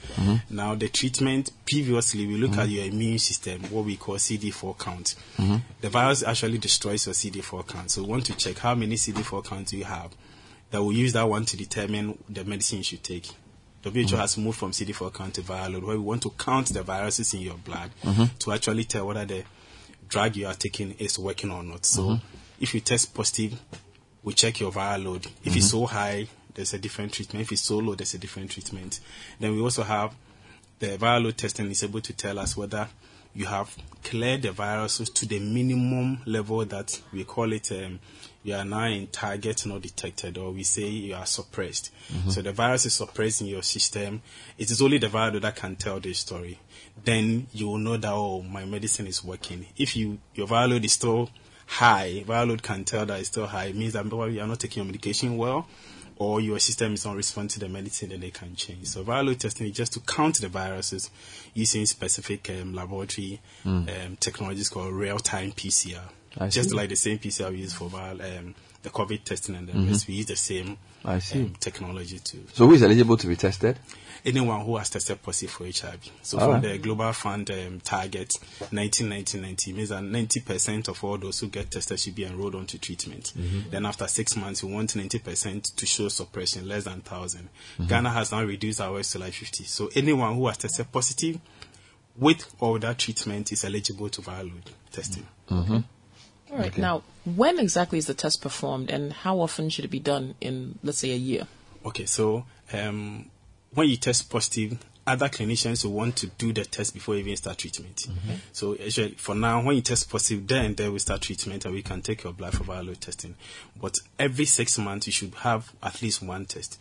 Some individuals, they do one test every year, which is not good. But at least every 6 months, you should have done one test to really tell whether the medicine you are taking is working or not. So every 6 months, others will do it like every 3 months. But for the guidelines, minimum once every 6 months. Okay. And obviously, we have the facilities to do this. So where is this done? Okay, so Ghana has, so for the HIV testing, we view Ghana as having just 10 regions. So 9 regions have this testing facility, apart from, I think, Upper East or Upper West, but it will be sorted out soon. Okay. Greater Accra region, Sunyani, has the biggest testing platforms. So last year, these 2 regions received the biggest machines. We call them Cobalt 6800 that can do about 1,000 to 2,000 tests a day. So we have capacity. Ghana has capacity to test any samples. As I speak, sometimes our lab, sometimes we run out of samples. Then we are waiting for more samples to come for us to run tests. Previously, we used to struggle because we were using lower machines, but now we have 2 big machines. Then Koforidua Kumasi has the second biggest machines, so that they can also support and run a lot of plus. So almost all the regions now, a region that doesn't have a viral load machine can send samples to another region that has a machine. Then we also have a very good system where we do, if one region is down, due to maybe technical failure or they have a lot of samples, they can send their samples to another region and another region. So we have the capacity to test. Regions are given through the Global Fund to NACP, Ghana's Commission, so it's free. So we just go to the hospital, they take blood. You don't even send the blood to the lab yourself. The hospital will transfer the blood to the lab. Then we do the test, it's entered into the system, and your doctor sees your results. Sounds very efficient. Okay. How can people living with HIV be encouraged to submit themselves to this test on time? You were saying some people don't come at the 6 month mark. So how can you encourage them to test? See, the HIV treatment can sometimes be very challenging because the medicine can also be a bit uncomfortable. Now, the best encouragement to somebody taking the medication is to see that the medication is actually reducing the viral load. Right. So you started your viral treatment to maybe 100,000 copies per ml, and within 6 months it's 50,000. Then you know that it's doing something. Then you are encouraged. Okay, let me keep taking it because the less viruses you have, the less effect you could have, then your immune system can bounce back and you can live a normal life. Let me put it that those with even high viral load, they can live a normal life if they are taking their medication, especially when we know that the medication is not working. We have different options. We can move from one line to the second line or the third line or the fourth line. Okay, well, piggybacking off that, how do you routinely monitor or prompt for those tests? So almost all hospitals have tracking systems. So they have what they call the refilling. So you are giving your drugs for 3 months. When you are coming for more drugs for the next 3 months, then we could do your viral load testing. We also have community groups. Groups of people who have HIV. They know that, our group, we're going to do our test at this time. So even if you forget, somebody reminds you that, hey, you have to go to like a support the clinic, like a support group. The hospital also has this psychosocial support where they also have teams where they keep reminding them to come for their refill. But patients are really advised that don't miss your treatment, don't miss your drug, don't miss your lab test. that could tell us that you are doing well or you are not doing well, that we could swap or change. Okay. So what's the impact of viral load testing in the life of a person living with HIV?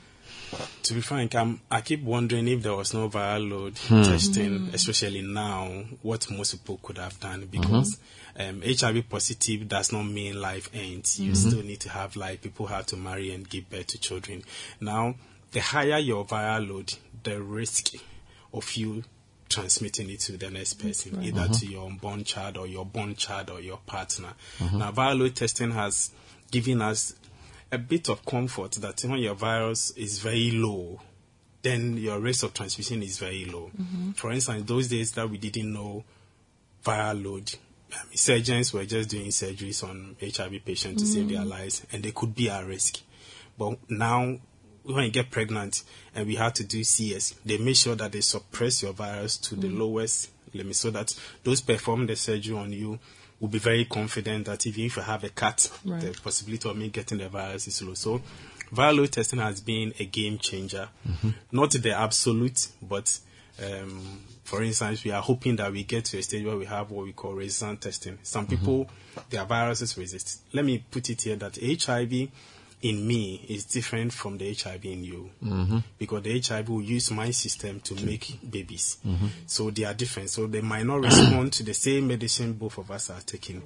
Then that's the stage where we are getting to, where we can actually tell if you do a viral load and it's not going down, we can find out whether you are resistant to the medicine or not. Then we can change your medicine. Then all of us can have free life. We're still talking HIV/AIDS on this segment, brought to you by the Ghana AIDS Commission. Our guest is the Deputy Chief Biomedical Scientist at Korle Bu Teaching Hospital, Seth Agyeman, on demand creation for viral load testing. Basically, getting people to understand what it means, why it's important for people with HIV to know about their viral load and the availability of facilities to do these tests. So, to end, what are the concerns shared by people living with HIV/AIDS and clinicians on the viral load testing? Well, until the past 1 year or so, getting HIV viral load testing was a bit difficult because of transport system and results getting back to facilities. For instance, maybe 4 or 5 years ago, we had to print results and hospitals have to send riders to come for the hard copies. It goes back and all that. Currently, we are hooked onto what we call the e-tracker system, where somebody sits in a hospital far away in Accra, some village, enters the data into the database, send the samples to us, we finish the test, at a click, the results goes to them. So now it is very easy. Probably the other concerns could be the stigma attached to HIV. Anytime I get a chance to speak, I want to talk about. So most people who have HIV think that people stigmatize them. It's the way they see people seeing them. For instance, if you are here talking and an HIV patient enters and we stop talking, the person thinks we're talking about him or her. And I think that is what is really hindering this fight to end HIV. We should have ended HIV long ago. The WHO says 2030. I'm wondering whether we'll be able to do that. But I think HIV fight has been successful. Ghana can do more with a few professionals. And it's difficult to get people to volunteer to work on HIV. So that is also one of the big challenges. Previously, when you work on HIV in the hospital, we think, you get incentives, they bring you staff. But now that thing doesn't happen again. It's more of professionalism, sacrifice, and love for humanity and for God and country. Thank you for talking to us. We appreciate the insights. Keep up the good work. Seth Agyeman, Deputy Chief Biomedical Scientist at Korle Bu Teaching Hospital. And this segment is brought to you by the Ghana AIDS Commission.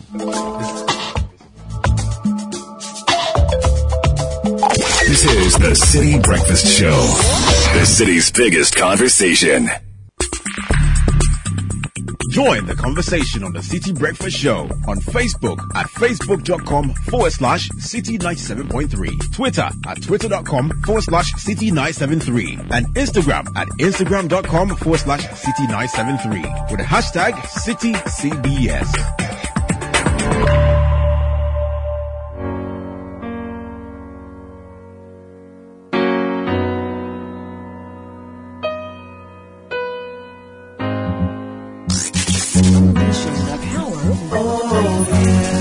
This is City 97.3. Da da, do do, da da, do do.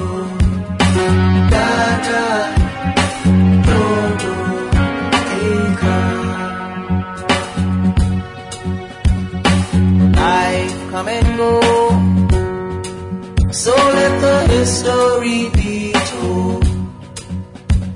We're all out here hustling to make a way. And while you're stumbling and falling, why don't you pick yourself up now? Pick yourself up. You see, we all out here working day by day. So tell me, how can we work it out on that day when it's time to share the gold at the end of the rainbow? How can we work it out when good and evil meet the day you kiss is free? 'Cause it will soon come. You'll soon lose track of which way is up when you're always being put down. Being put down. But you gotta be strong and do what you feel in your heart. Regardless of who's around, regardless of who's around. I know it might seem bold, but that's all we have. All we have. Many centuries and we're steady getting old, clutching on to what we never had. So how can we work it out on that day when it's time to share the gold at the end of the rainbow? How can we work it out when good and evil meet? How can the day you kiss is free? 'Cause it will soon come. How can we work it out on that day when it's time to share the gold at the end of the rainbow?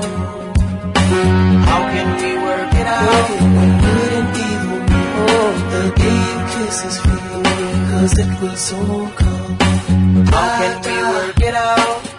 How can we work it out? How can we work it out? 10 minutes to 10, City Breakfast Show Wednesday. It's the 8th of February. More people are sending comments on the main topic for the day we're discussing. We haven't really spent time on the reshuffle, if we can call it that. And, Nathan's favorite journalist for the season has come out with another master headline. And he says, Akufo-Addo fills potholes, runs from ministerial reshuffle. Feriata shielded Amakoba not impressed. And like Dogbe will just... And he says, let me just read a few paragraphs just for...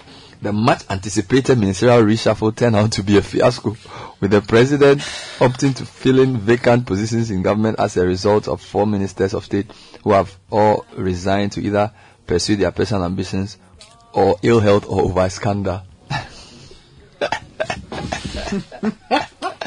No, but that's true. Like, you have that's true. The trade minister resigned to pursue his personal ambition. Yes. I believe the agriculture minister has resigned. Yes. Or if it's on his way out. The minister of state for finance was sacked, so he's been replaced. And then who else has Chieftaincy minister? Chieftaincy minister resigned for ill health. Well, So they all resigned. The other one didn't. Well, he was not sacked. He resigned. Who? The Charles? Finer, yeah. Oh, Charles Iduboyan. Yes. Okay, technically yes. He resigned. He was not fired. are you sure? Yeah, he wasn't fired.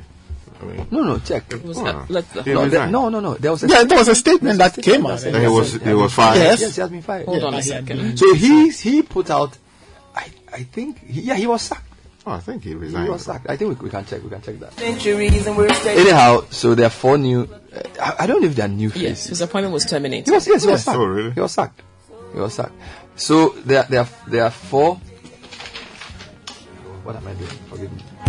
Okay, so there are. I don't know if they are new faces, honestly, because Katie Hammond is the most high profile. Trade minister is a big position. Katie Hammond is not a new. Actually, Terminated, yeah, he Katie was Hammond terminated. Okay. and Avoka are possibly the 2 longest serving MPs in Parliament now.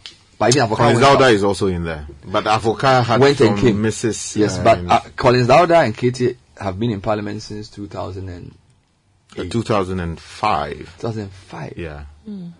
So like by the time they leave- 2005. so like 20 years. So 2005 to 2024 ending. 2005. I So think that's 5-10. I think Honorable No, he actually Muntaka, no, Honorable 2001 Muntaka was actually. also 2001. Katie entered Parliament in 2001. Are you serious? Together with the So that's- 2001 Parliament, 2005 Parliament, 2009 9. Parliament, 2013, 2017, and then 2020. Yeah, and So Chase six- ahead of them. 6 for 24 years.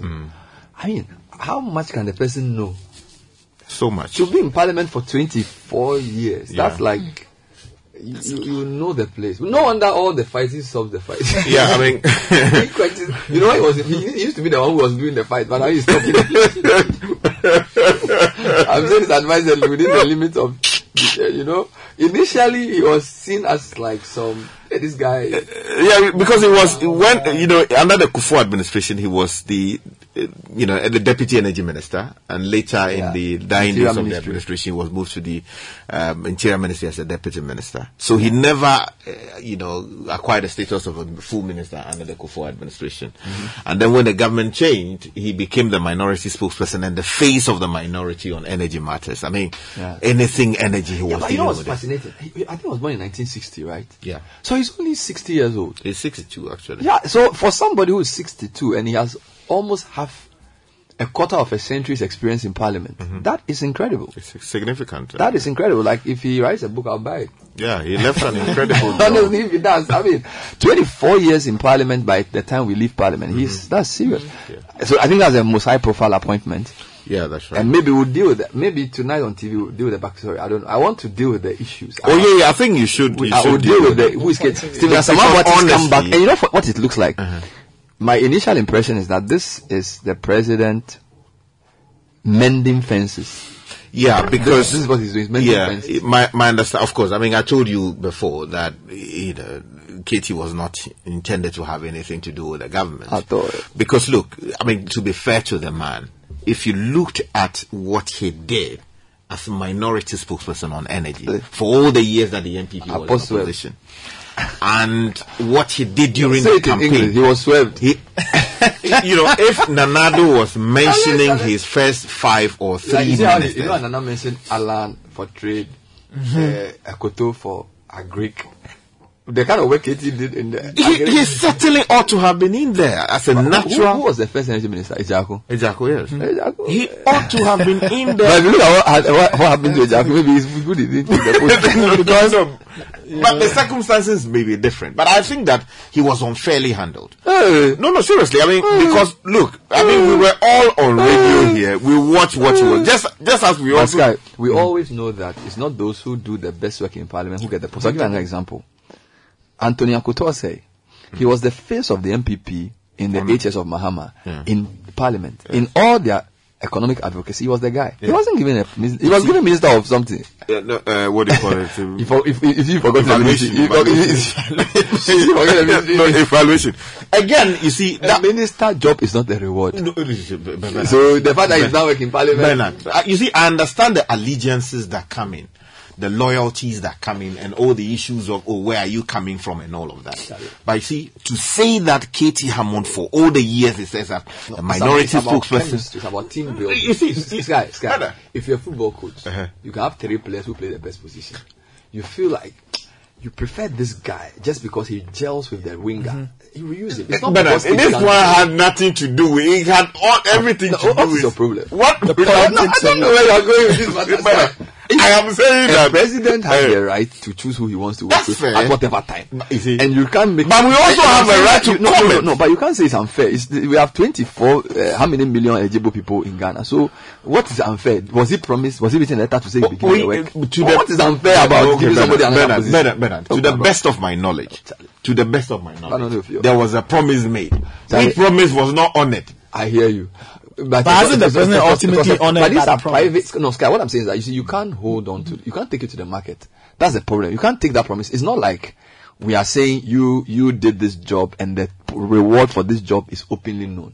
These things are done. Look, there are maybe 3 people were doing different things for the person. You could have spoken to them, Charlie, I'll sort you out. But the thing is not practically like that. And there are mixtures and things. You have to have like regional balance and things. So, like, to make the whole thing seem like, Charlie,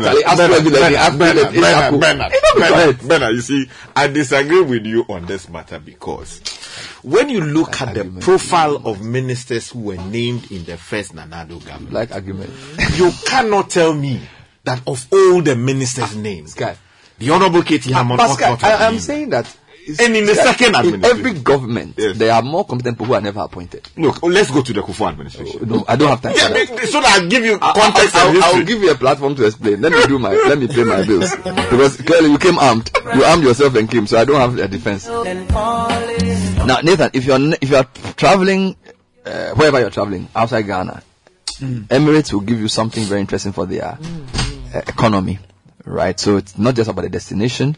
It's about the food, it's about the drinks, it's about the treatment, the toasting and the roasting.